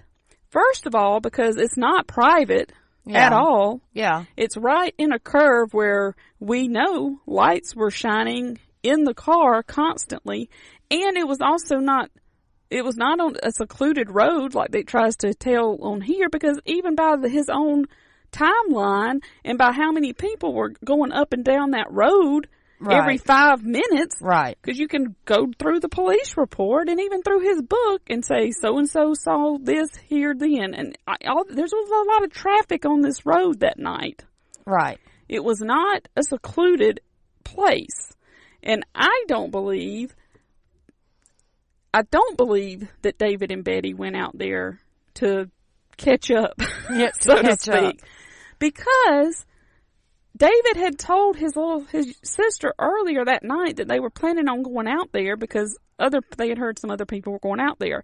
I do not believe they went out there to be alone. They were out there to meet somebody. Right. Now, for what purposes, I don't know. They weren't. I do not believe that they were there for a lover's lane session. No. First of all, because God and everybody could see them. Right, yeah. It was not secluded. There were people going down the road every 5 to 10 minutes. That, to me, is not make for a lover's lane. No, because a lover's lane would be somewhere where there's not a lot of traffic. Where every light coming around a curve is not shining in on your car. Right, yeah. Where there's not somebody driving by you every 5 minutes. Right. So, that's another thing that I don't agree with that. Now, another thing that I find strange about this is we know that, which this really doesn't have a lot to do with whether or not Grace Smith's lying, but I am going to throw this out there because it's something that I've wondered about.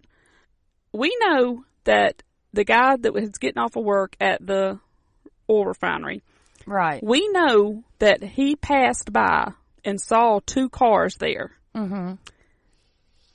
And we know that he recognized the Rambler. Right. He could tell, what color it was. We know that he saw the second car, but we know that he couldn't describe it. Okay. Or who was driving it. Okay. Right. We know that. Right. But whoever was in that car did not know that.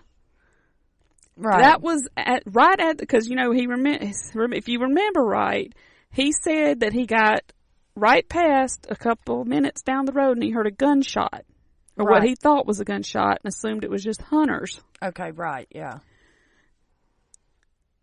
So my point is that whoever was in that car that was parked beside David and Betty Lou, they didn't know that they had not been seen because they saw the guy go by. Right. In the truck. They had to have. So would it make sense to murder somebody when you don't know if you've been seen or not, unless you had a damn good reason that you needed those 2 kids dead right then? Right. Does that make more sense? Because if you think you've been seen and you're just doing this as a thrill kill, wouldn't you kind of leave if you knew you had been seen? Yeah. And maybe go try it again later when you know that you haven't been seen, when there's a better chance that you haven't been seen? Because that guy, whoever was in that car, didn't know that guy in the truck couldn't describe him or his vehicle. He didn't know that. Right. All he knew was that somebody had driven by. Mm-hmm.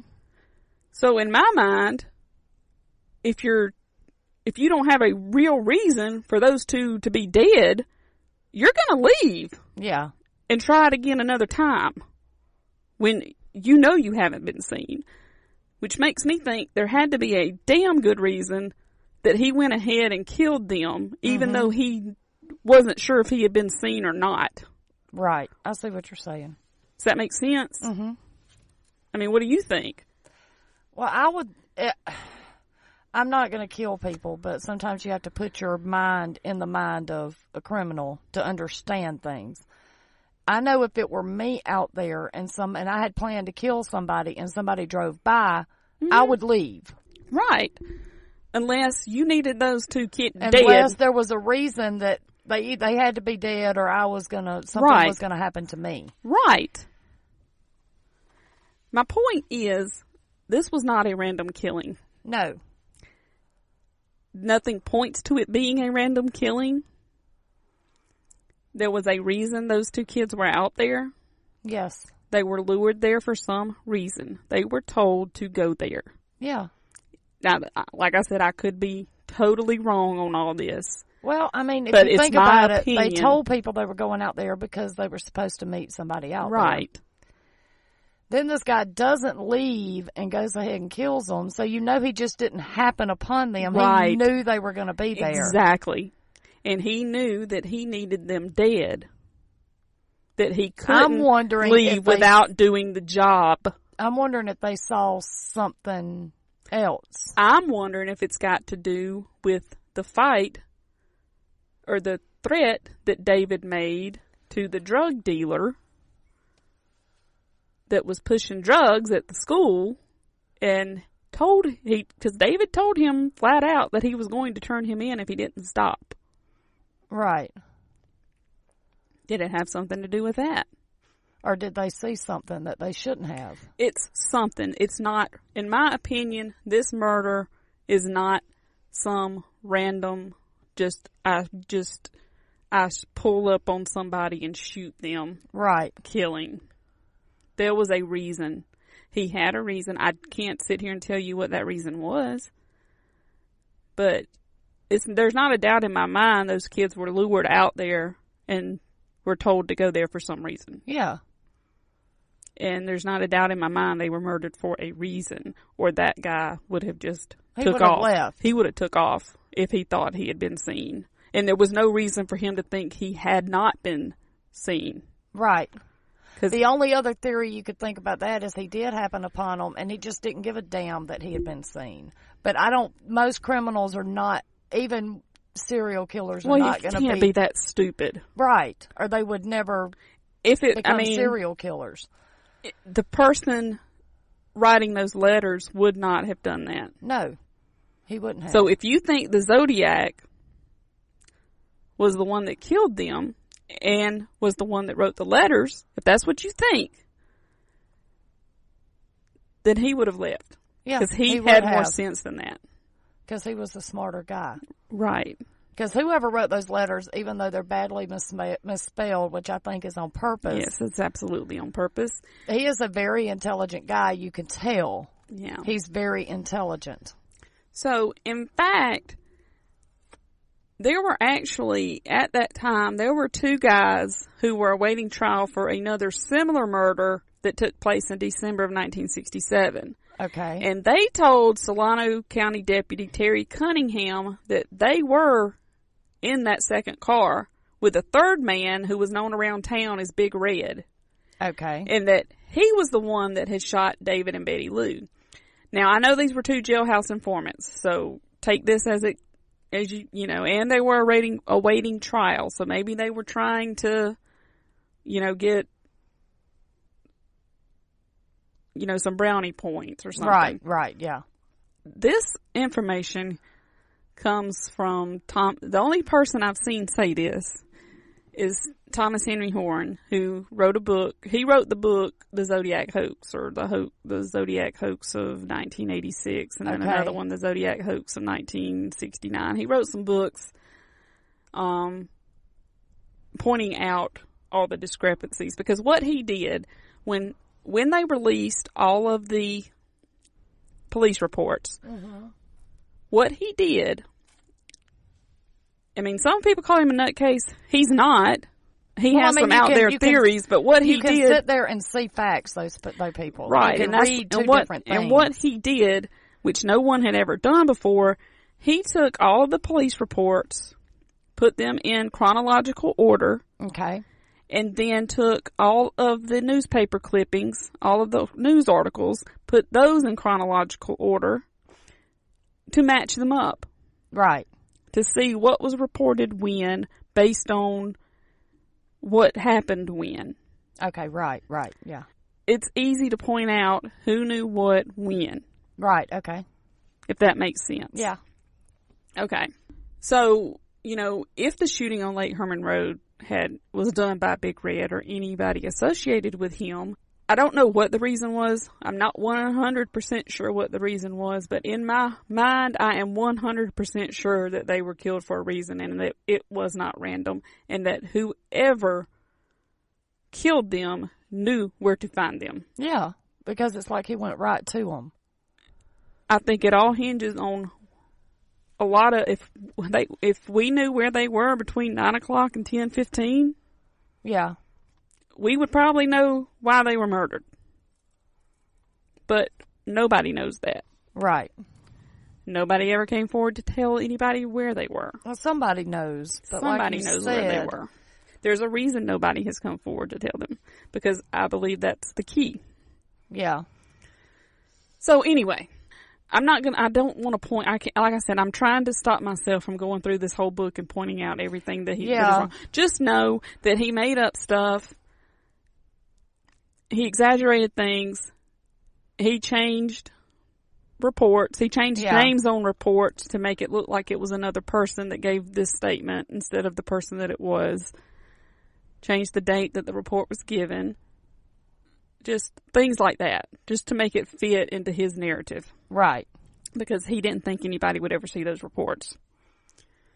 So, as far as Darlene Ferrin goes, one of the big things was for Graysmith was to convince everybody that Arthur Lee Allen knew Darlene Ferrin. Okay. And that she was the key to solving who the Zodiac was. Well, there's no evidence that they knew each other.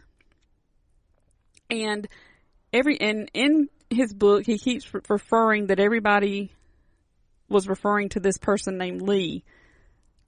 L-E-E, mind you. Right.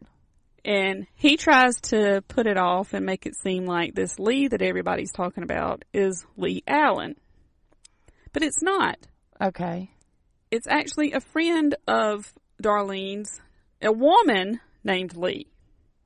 That's the Lee people are talking about. Then he goes into this long description of this painting party that supposedly happened at Darlene's house, where Lee Allen supposedly was, along with some other Vallejo police officers. Okay. But according to Dean Ferrin, this party never took place. According to her sister, this party never took place. Now, she's got a sister, Pam. Darlene does. Okay. That is out of her, I won't say she's out of her mind. She's proven herself not to be a reliable witness. Right, okay. But she's got an older sister named Linda, who has been. Okay. According to them, her and Dean, this painting party never happened. There was actually a police officer named Hoffman, who, if you'll remember, was the first one to respond to the Blue Rock Springs shooting. Yes. In Graysmith's book, he puts him at this painting party. Hoffman says he was never at that painting party ever in his life. He had never laid eyes on Darlene. But in his book, Graysmith tries to make it out like she knew all these police officers. What he's trying to do is make it seem like Darlene was into something that she didn't need to be into, and that it involved Lee Allen. Right, okay. Arthur Lee Allen. Which, all that doesn't come out until his second book, because he doesn't, he keeps referring to this person, but I think his name for Arthur Lee Allen in the first book was Bob Hallstar or something like that. Okay. So, they're all talking about this guy named Bob, but in reality, they were talking about a female named Lee. Okay. And he was trying to, because he has Zodiac, and then he has Zodiac Unmasked, where he actually names Arthur Lee Allen. Okay, right.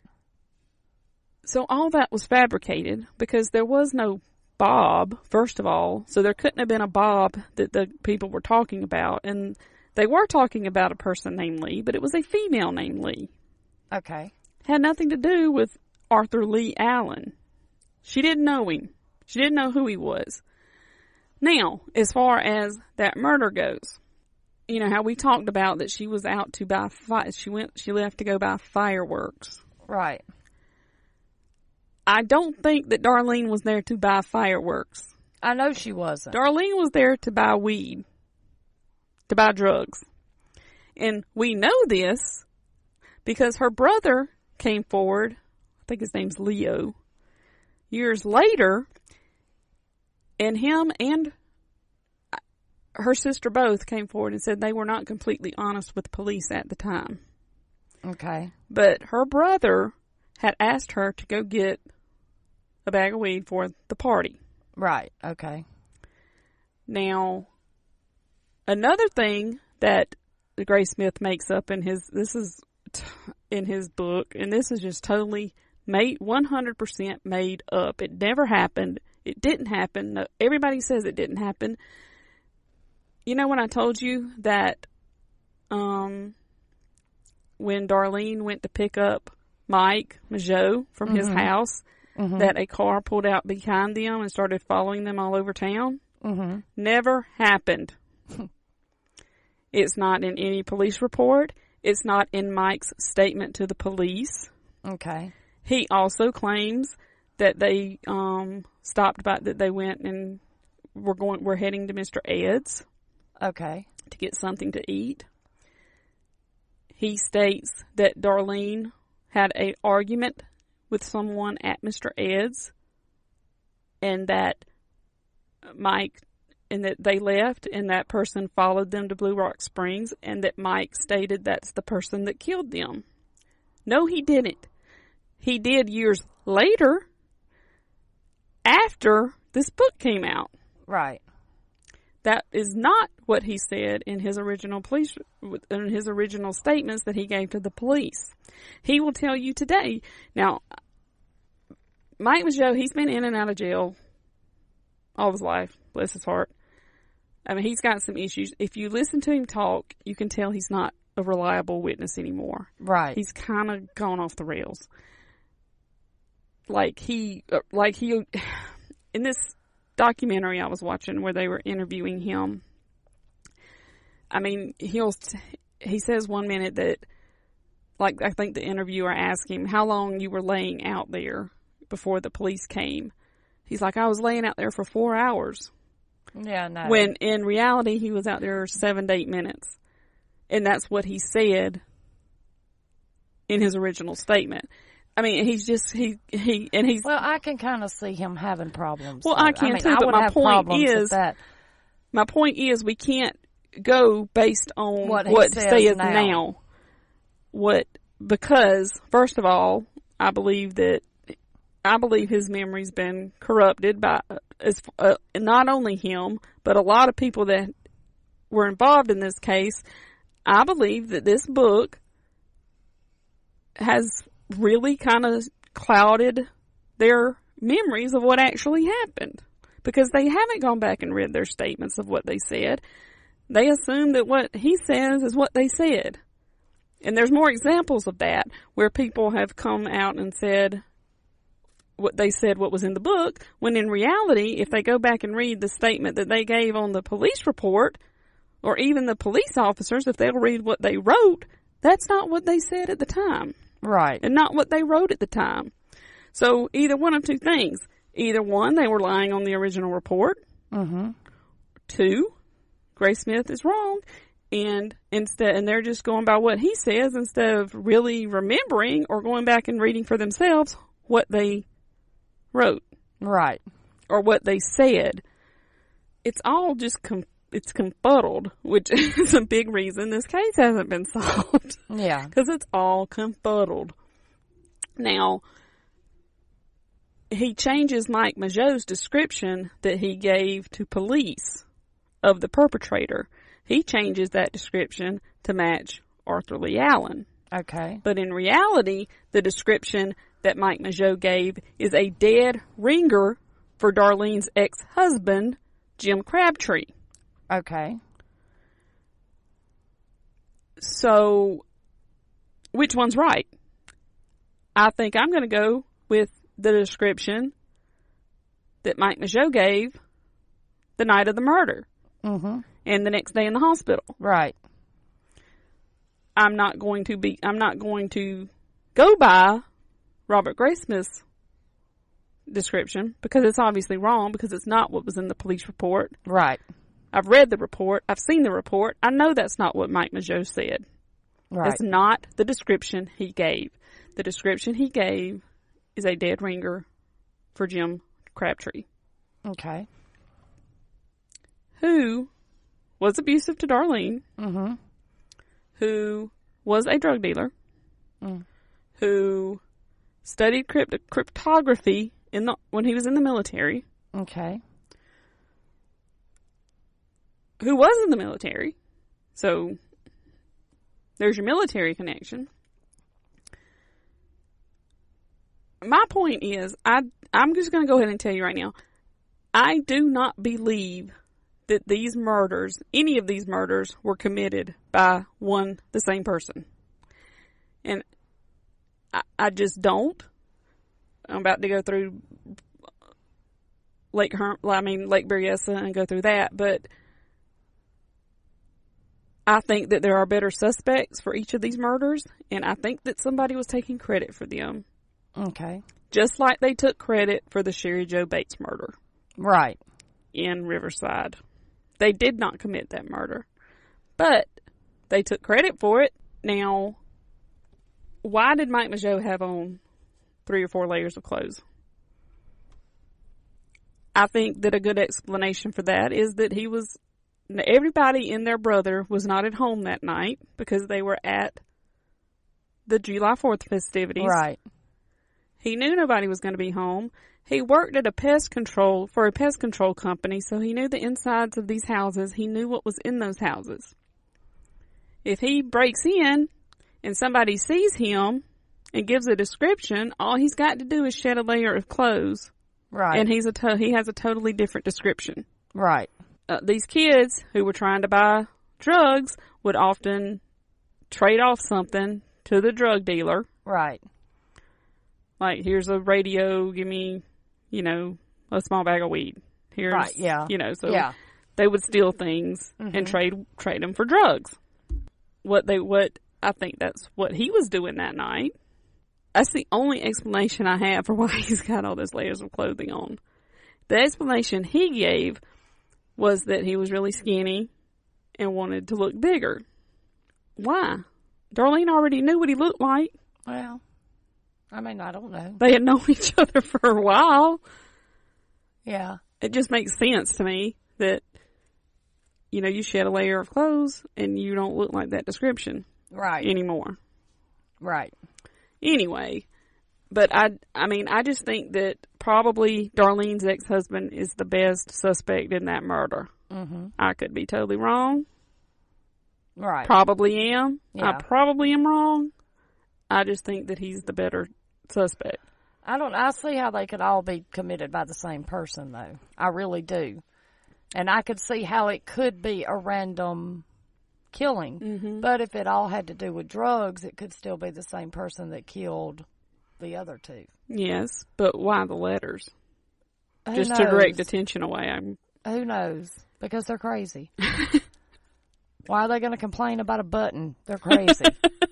Okay? I think it's all just I think it's a distraction. It's just a show, and it's just... I think it's a distraction. So, then we get to Lake Berryessa. And as you know, as you remember, this is where Brian Hartnell made a friend. Cecilia Shepard were stabbed. Cecilia died. Brian lived. Now, what they tell you what Graysmith tells you in this book and what has become the narrative is that this person had to be, the person that committed this murder had to be the same person that wrote the letters because of the note on Brian's car door where they had the cross circle symbol. But the letters were published in the newspaper. Now, what they tell you is that only the code was published in the paper. No, that's not true. It isn't true. Because on August the 4th of 1969... I have read some of the articles, so I know that that's not true. Well, the Vallejo Times-Herald, when they got their letter on August the 4th, they published it, a big full page of it. Right. The whole letter with that symbol. Mm-hmm. And on the front page. Mm-hmm. So that symbol was seen by everybody. Now, Vallejo Times-Herald did not have was not as read by as many people as like the San Francisco Chronicle and the other newspaper, but they were not. They still had a readership. But they could have read it to somebody and showed it to somebody that showed it to somebody that showed it to somebody. I mean, it could have been passed around. The point is, it was known and it was made public. Yeah. It was out there. Now, what was not out there at the time, they had not released the letter where he calls himself Zodiac. Okay. And the interesting thing about the Lake Berryessa attack is in all that conversation that Brian and he had, not once did he mention that he was the Zodiac. Because he had not called himself that yet. He had in the paper. He had in letters. But nobody else But nobody else knew that, is my point. But, I mean, he didn't... I could see him not telling them that. But I think that he would want the police to know that the Zodiac was the one that did this. Now, if he had called himself the Zodiac, there would be no doubt in my mind that it was the same person. But I could see him not doing that, though. I just don't think. I'm not saying you're wrong. The person that wrote those letters would not have been able not to say it, is my point. Maybe out loud he could not. I mean, maybe he didn't. Because, I mean... I just think that the reason he didn't was because nobody knew about it but the letter writer and the police. And I don't think that the person that committed that crime was the same person that wrote the letters. If he had been, he would have told them who he was. Because I think it very well could have been, though, because... I just don't think that he would have been able not to. I'm not saying you're wrong. Well, I'm not saying I'm a... But open it up to another way of looking at it. He's out there to kill people. He thinks these people are going to die. So then why would he tell them that he's the Zodiac? Why would he wear the hood? Because he's crazy. Okay. My point is, he wants people to know who he is. I think that this was somebody that was trying to pin... I think it was another person who was trying to... But let everybody think that it was the Zodiac. It could also be the Zodiac, too, because he could have worn the hood to keep anybody else from seeing him that was around the lake that day. Well, another thing we need, then just wear a ski mask. Well, this is him, though. That's my point. That's my whole point. That's Even my whole the guy point. who wrote the letters has got to take everything That's my point. Which is why I say that it could be the same person that wrote the letters. You just made my point for me. He's got to be extravagant. He's got to let people know who he is. Right, but what I'm saying is he would not necessarily tell them thinking that both of them are going to die. Because they're not going to be able to tell the police anyway. They're not going to be able to tell the police that he was wearing a hood. But somebody around the lake, he doesn't know who may pull up and go by. Then just wear a ski mask. If it's not a big deal that you need to be known as the Zodiac, wear a ski mask. That's my whole point. But I could see him not saying it, though, is my point. I know. I'm just saying that I mean, because he thought these people were going to die. So why tell two dead people that you're the Zodiac when they're not going to? I mean, the hood I could see because of you're on a lake. There's people on the lake. They could ride by. I get that. Mm-hmm. Well, another thing... But they're not going to hear you tell them, I'm the Zodiac. Well, another thing that makes me think that it's not the same person. You remember how we left off last episode? Where we went through the 5 different descriptions that were given of this guy, of this perpetrator? Yeah. The descriptions varied so much. I just don't think it was the same person each time. But they were close enough that they weren't, though. The hair color was not the same. The weight was not the same. The height was not the same. But you really only have 2. Because 2 people that were attacked are the only 2 people that survived. No, we've got a whole house full of teenagers that saw this guy for an extended period of time, who gave a description that you got the crew cut description from. That's not the description that Mike Mageau gave. It's not the description of the person that Cecilia Shepard and... That house full of teenagers, aren't they the ones that saw him when he killed Mike? No, they're the ones that saw him when he killed Paul Stine, the cab driver. Oh, that's okay. But there were some teenagers that saw something when Mike and... No, they just pulled up on the scene after they were shot. They're the ones that found them shot. Okay. Like, all this stuff I'm going through right now, it comes from Thomas Henry Horton's book. I also find it just interesting and weird that the only one we don't get a letter after is Lake Berryessa. We don't get a letter about Lake Berryessa. Right. Then, 2 weeks later, we have a murder in San Francisco, the biggest city in that area, of a cab driver, which looks like a robbery. Okay. Right. Because he was robbed. His wallet was taken. Nothing was taken from the victims of any of the other attacks. And the description of this killer doesn't match the description of any of the other attacks. Right. He doesn't even have the same hair color. He's reddish blonde. Everybody else said he had dark brown hair. Right. Now, Mike Mageau did say he may have had light brown hair, light brown to blonde, but this guy supposedly had strawberry blonde hair. Okay. So it just makes me, all these descriptions and all these different MOs make me doubt that it's the same person. Now, what I find funny about the Paul Stine murder was all these other murders were spaced out. You had Lake Herman, December of 1968. You had Blue Rock Springs, July of 1969. Mm-hmm. You had Lake Berryessa, end of September of 1969. Right. Then 2 weeks later, you have the Paul Stine murder.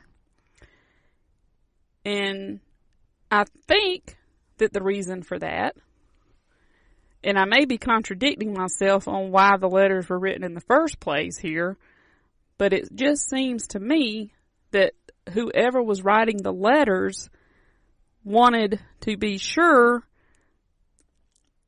didn't want somebody stealing his thunder, because I think that the person that did the Lake Berryessa stabbings was pretending to be the same person who was writing the letters. Right. Was trying to blame it on that person. And this person wanted to, either make it clear that he was the one doing it. Like, he didn't want other people to think. That's why he didn't try to disguise himself.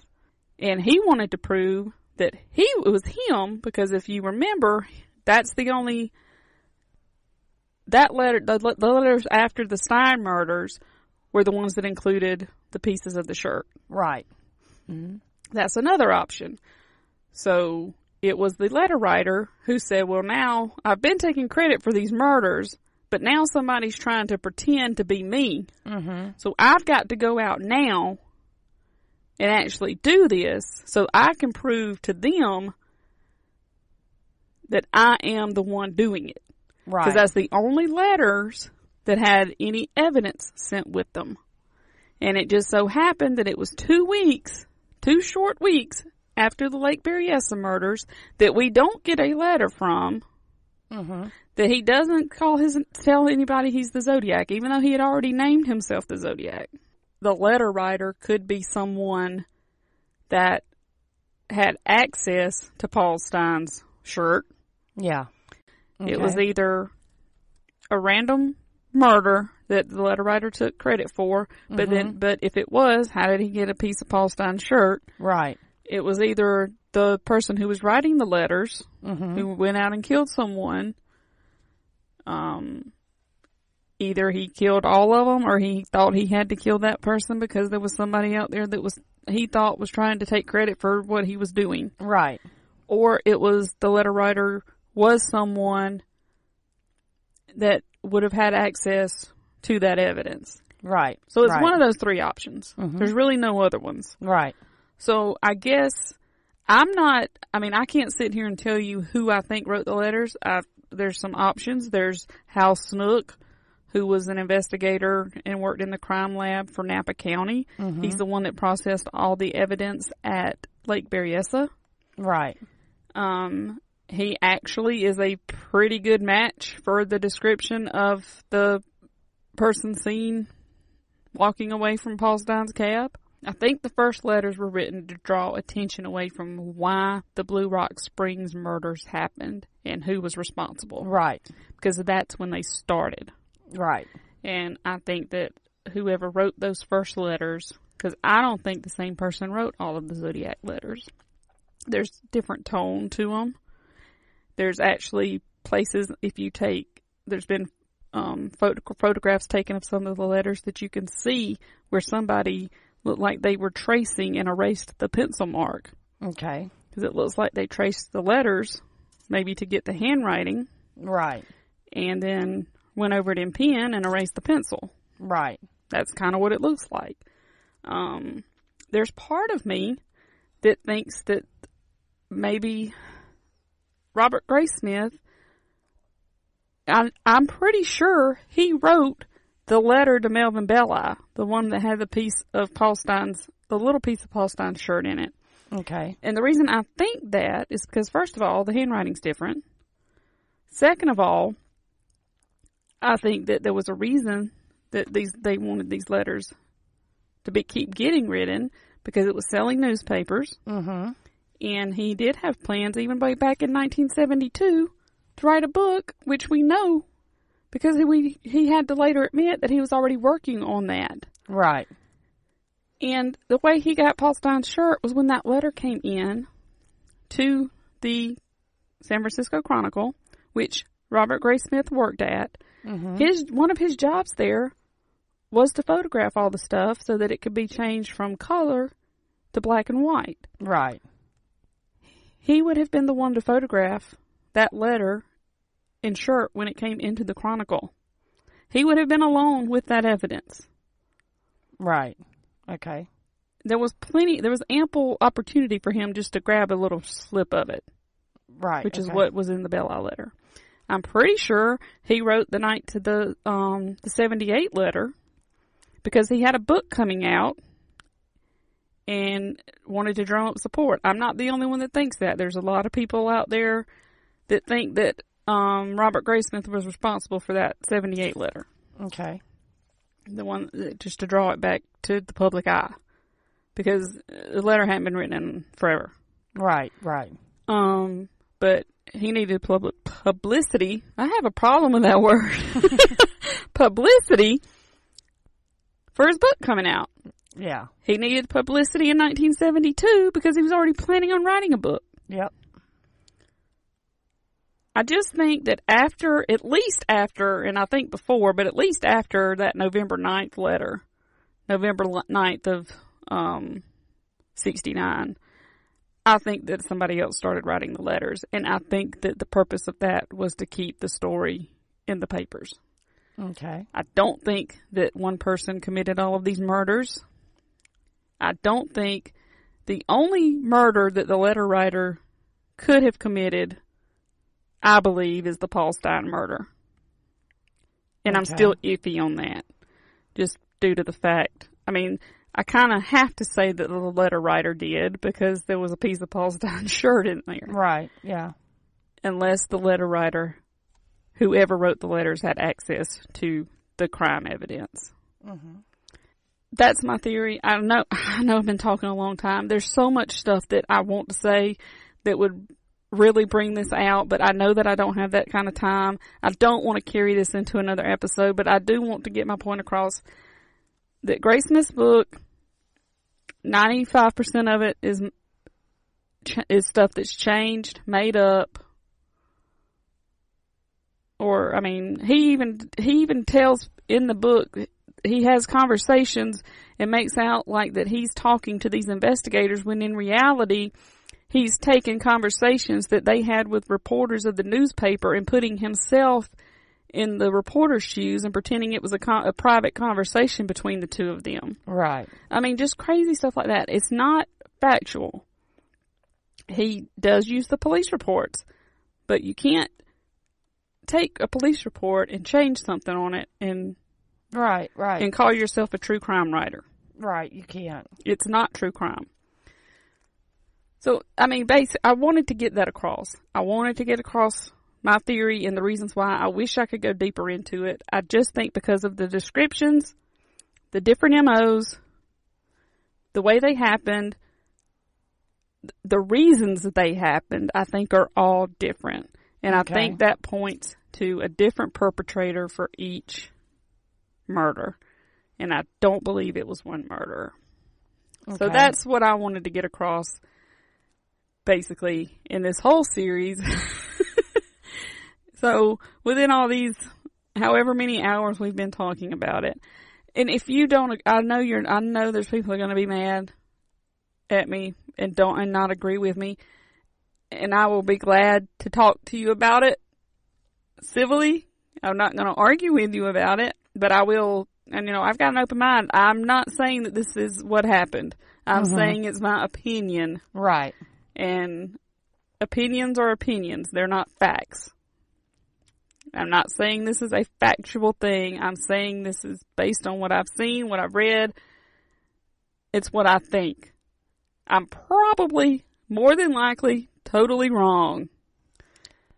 What say you, ma'am? I honestly think that they could have been, that the letter writer did commit all of the murders. So you believe that there was a Zodiac killer. But the reason being is there were things that he mentioned in the letters that were not put into the press. In each murder. That's what they want you to say, to think. But the thing is, if you look at when stuff was reported in the newspaper and the dates that the letters were postmarked, a lot of that stuff was. But there were some things that weren't. Which like makes me think. Flashlight, when he used the flashlight. I think that's totally made up. I don't think that actually even happened.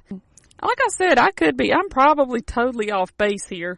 And I'm not saying you're wrong, and I'm not saying I'm wrong. I just think that there's a possibility that the letter writer did commit all of the murders. Well, yeah, I mean, it's totally possible.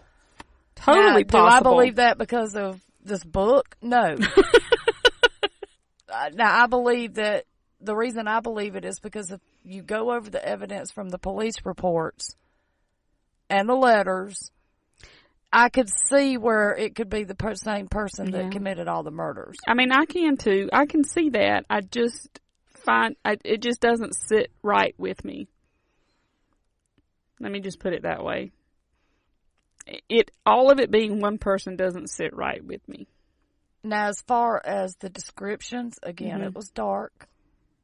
They could have been wrong on some of the details. Right. They're just so different to me that it just...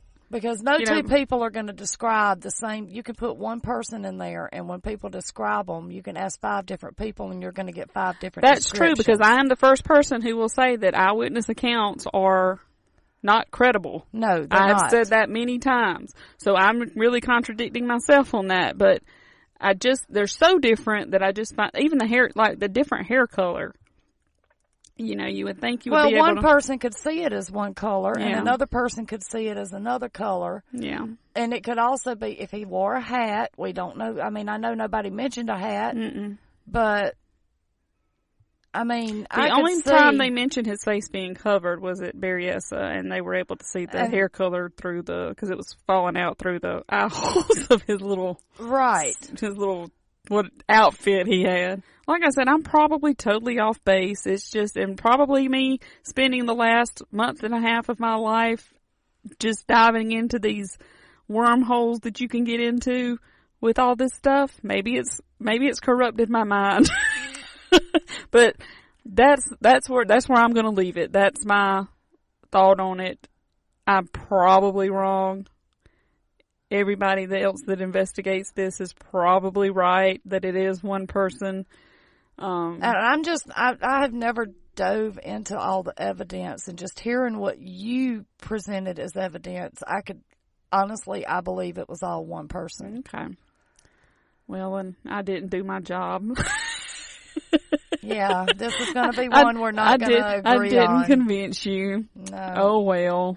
I don't know if I doubt I convinced anybody, but I mean, it's okay to think that way. If I had broaden out, because I wish I had like 6 more hours to talk to people about this, but we're not. I'm not dragging it out. I've enjoyed this, but I'm a little bit tired. Yeah, of the it's Zodiac. time to move on. It's time to move on to something else. Yeah, we will. Next week, guys, is our Halloween tie-in with our new Yes, I'm podcast. Excited about this one because I know I'm going to get a lot of feedback on this one when I read it. I can't wait. Next week's Halloween.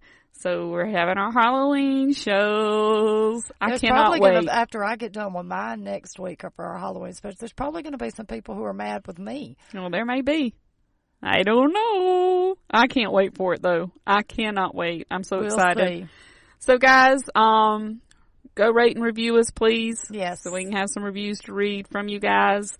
Check out our new podcast, Out in the Sticks. Yes, please. If you're into paranormal. Like we said, it's awesome. more, it's kind of like this one. We just act silly. I'm not out to scare anybody. I'm not telling like campfire stories. No, I'm out telling historical facts and then tying in the paranormal part of it. The, reports of people seeing things that aren't there. So just check that out and see if you like it. Yes. And you can hit us up on Twitter, Facebook, Instagram, all at One Crime Pod. Send us your ghost stories. Yes, please. onecrimeatatime@gmail.com. Anything else? I can't think of anything. I think that's it for this week, guys. And that's it for the Zodiac. We are saying goodbye to the Zodiac. Goodbye, Zodiac. Goodbye. I'll buy you a button. Somebody get this man a button. Please get the man a button and just wear it just one time and take a picture and print it in the paper so he can see it. Just one time before he dies. If he's not already dead, bless his heart. Well, then if he's dead, he'll know you wore his button. That's true. That's true. He'll see it from below. He'll see it from below. He'll see it from below, not above. Yes. All right, guys. Thank you so much. Yes, thank you. We thank you so much. Like I said, please join us next week. It's going to be an interesting week. It is. I can't wait for this story. Mine is actually going to be harder than yours this I think week. so. So tune in, guys, and we will see you next week. See you next time. Happy Halloween. Bye. Bye.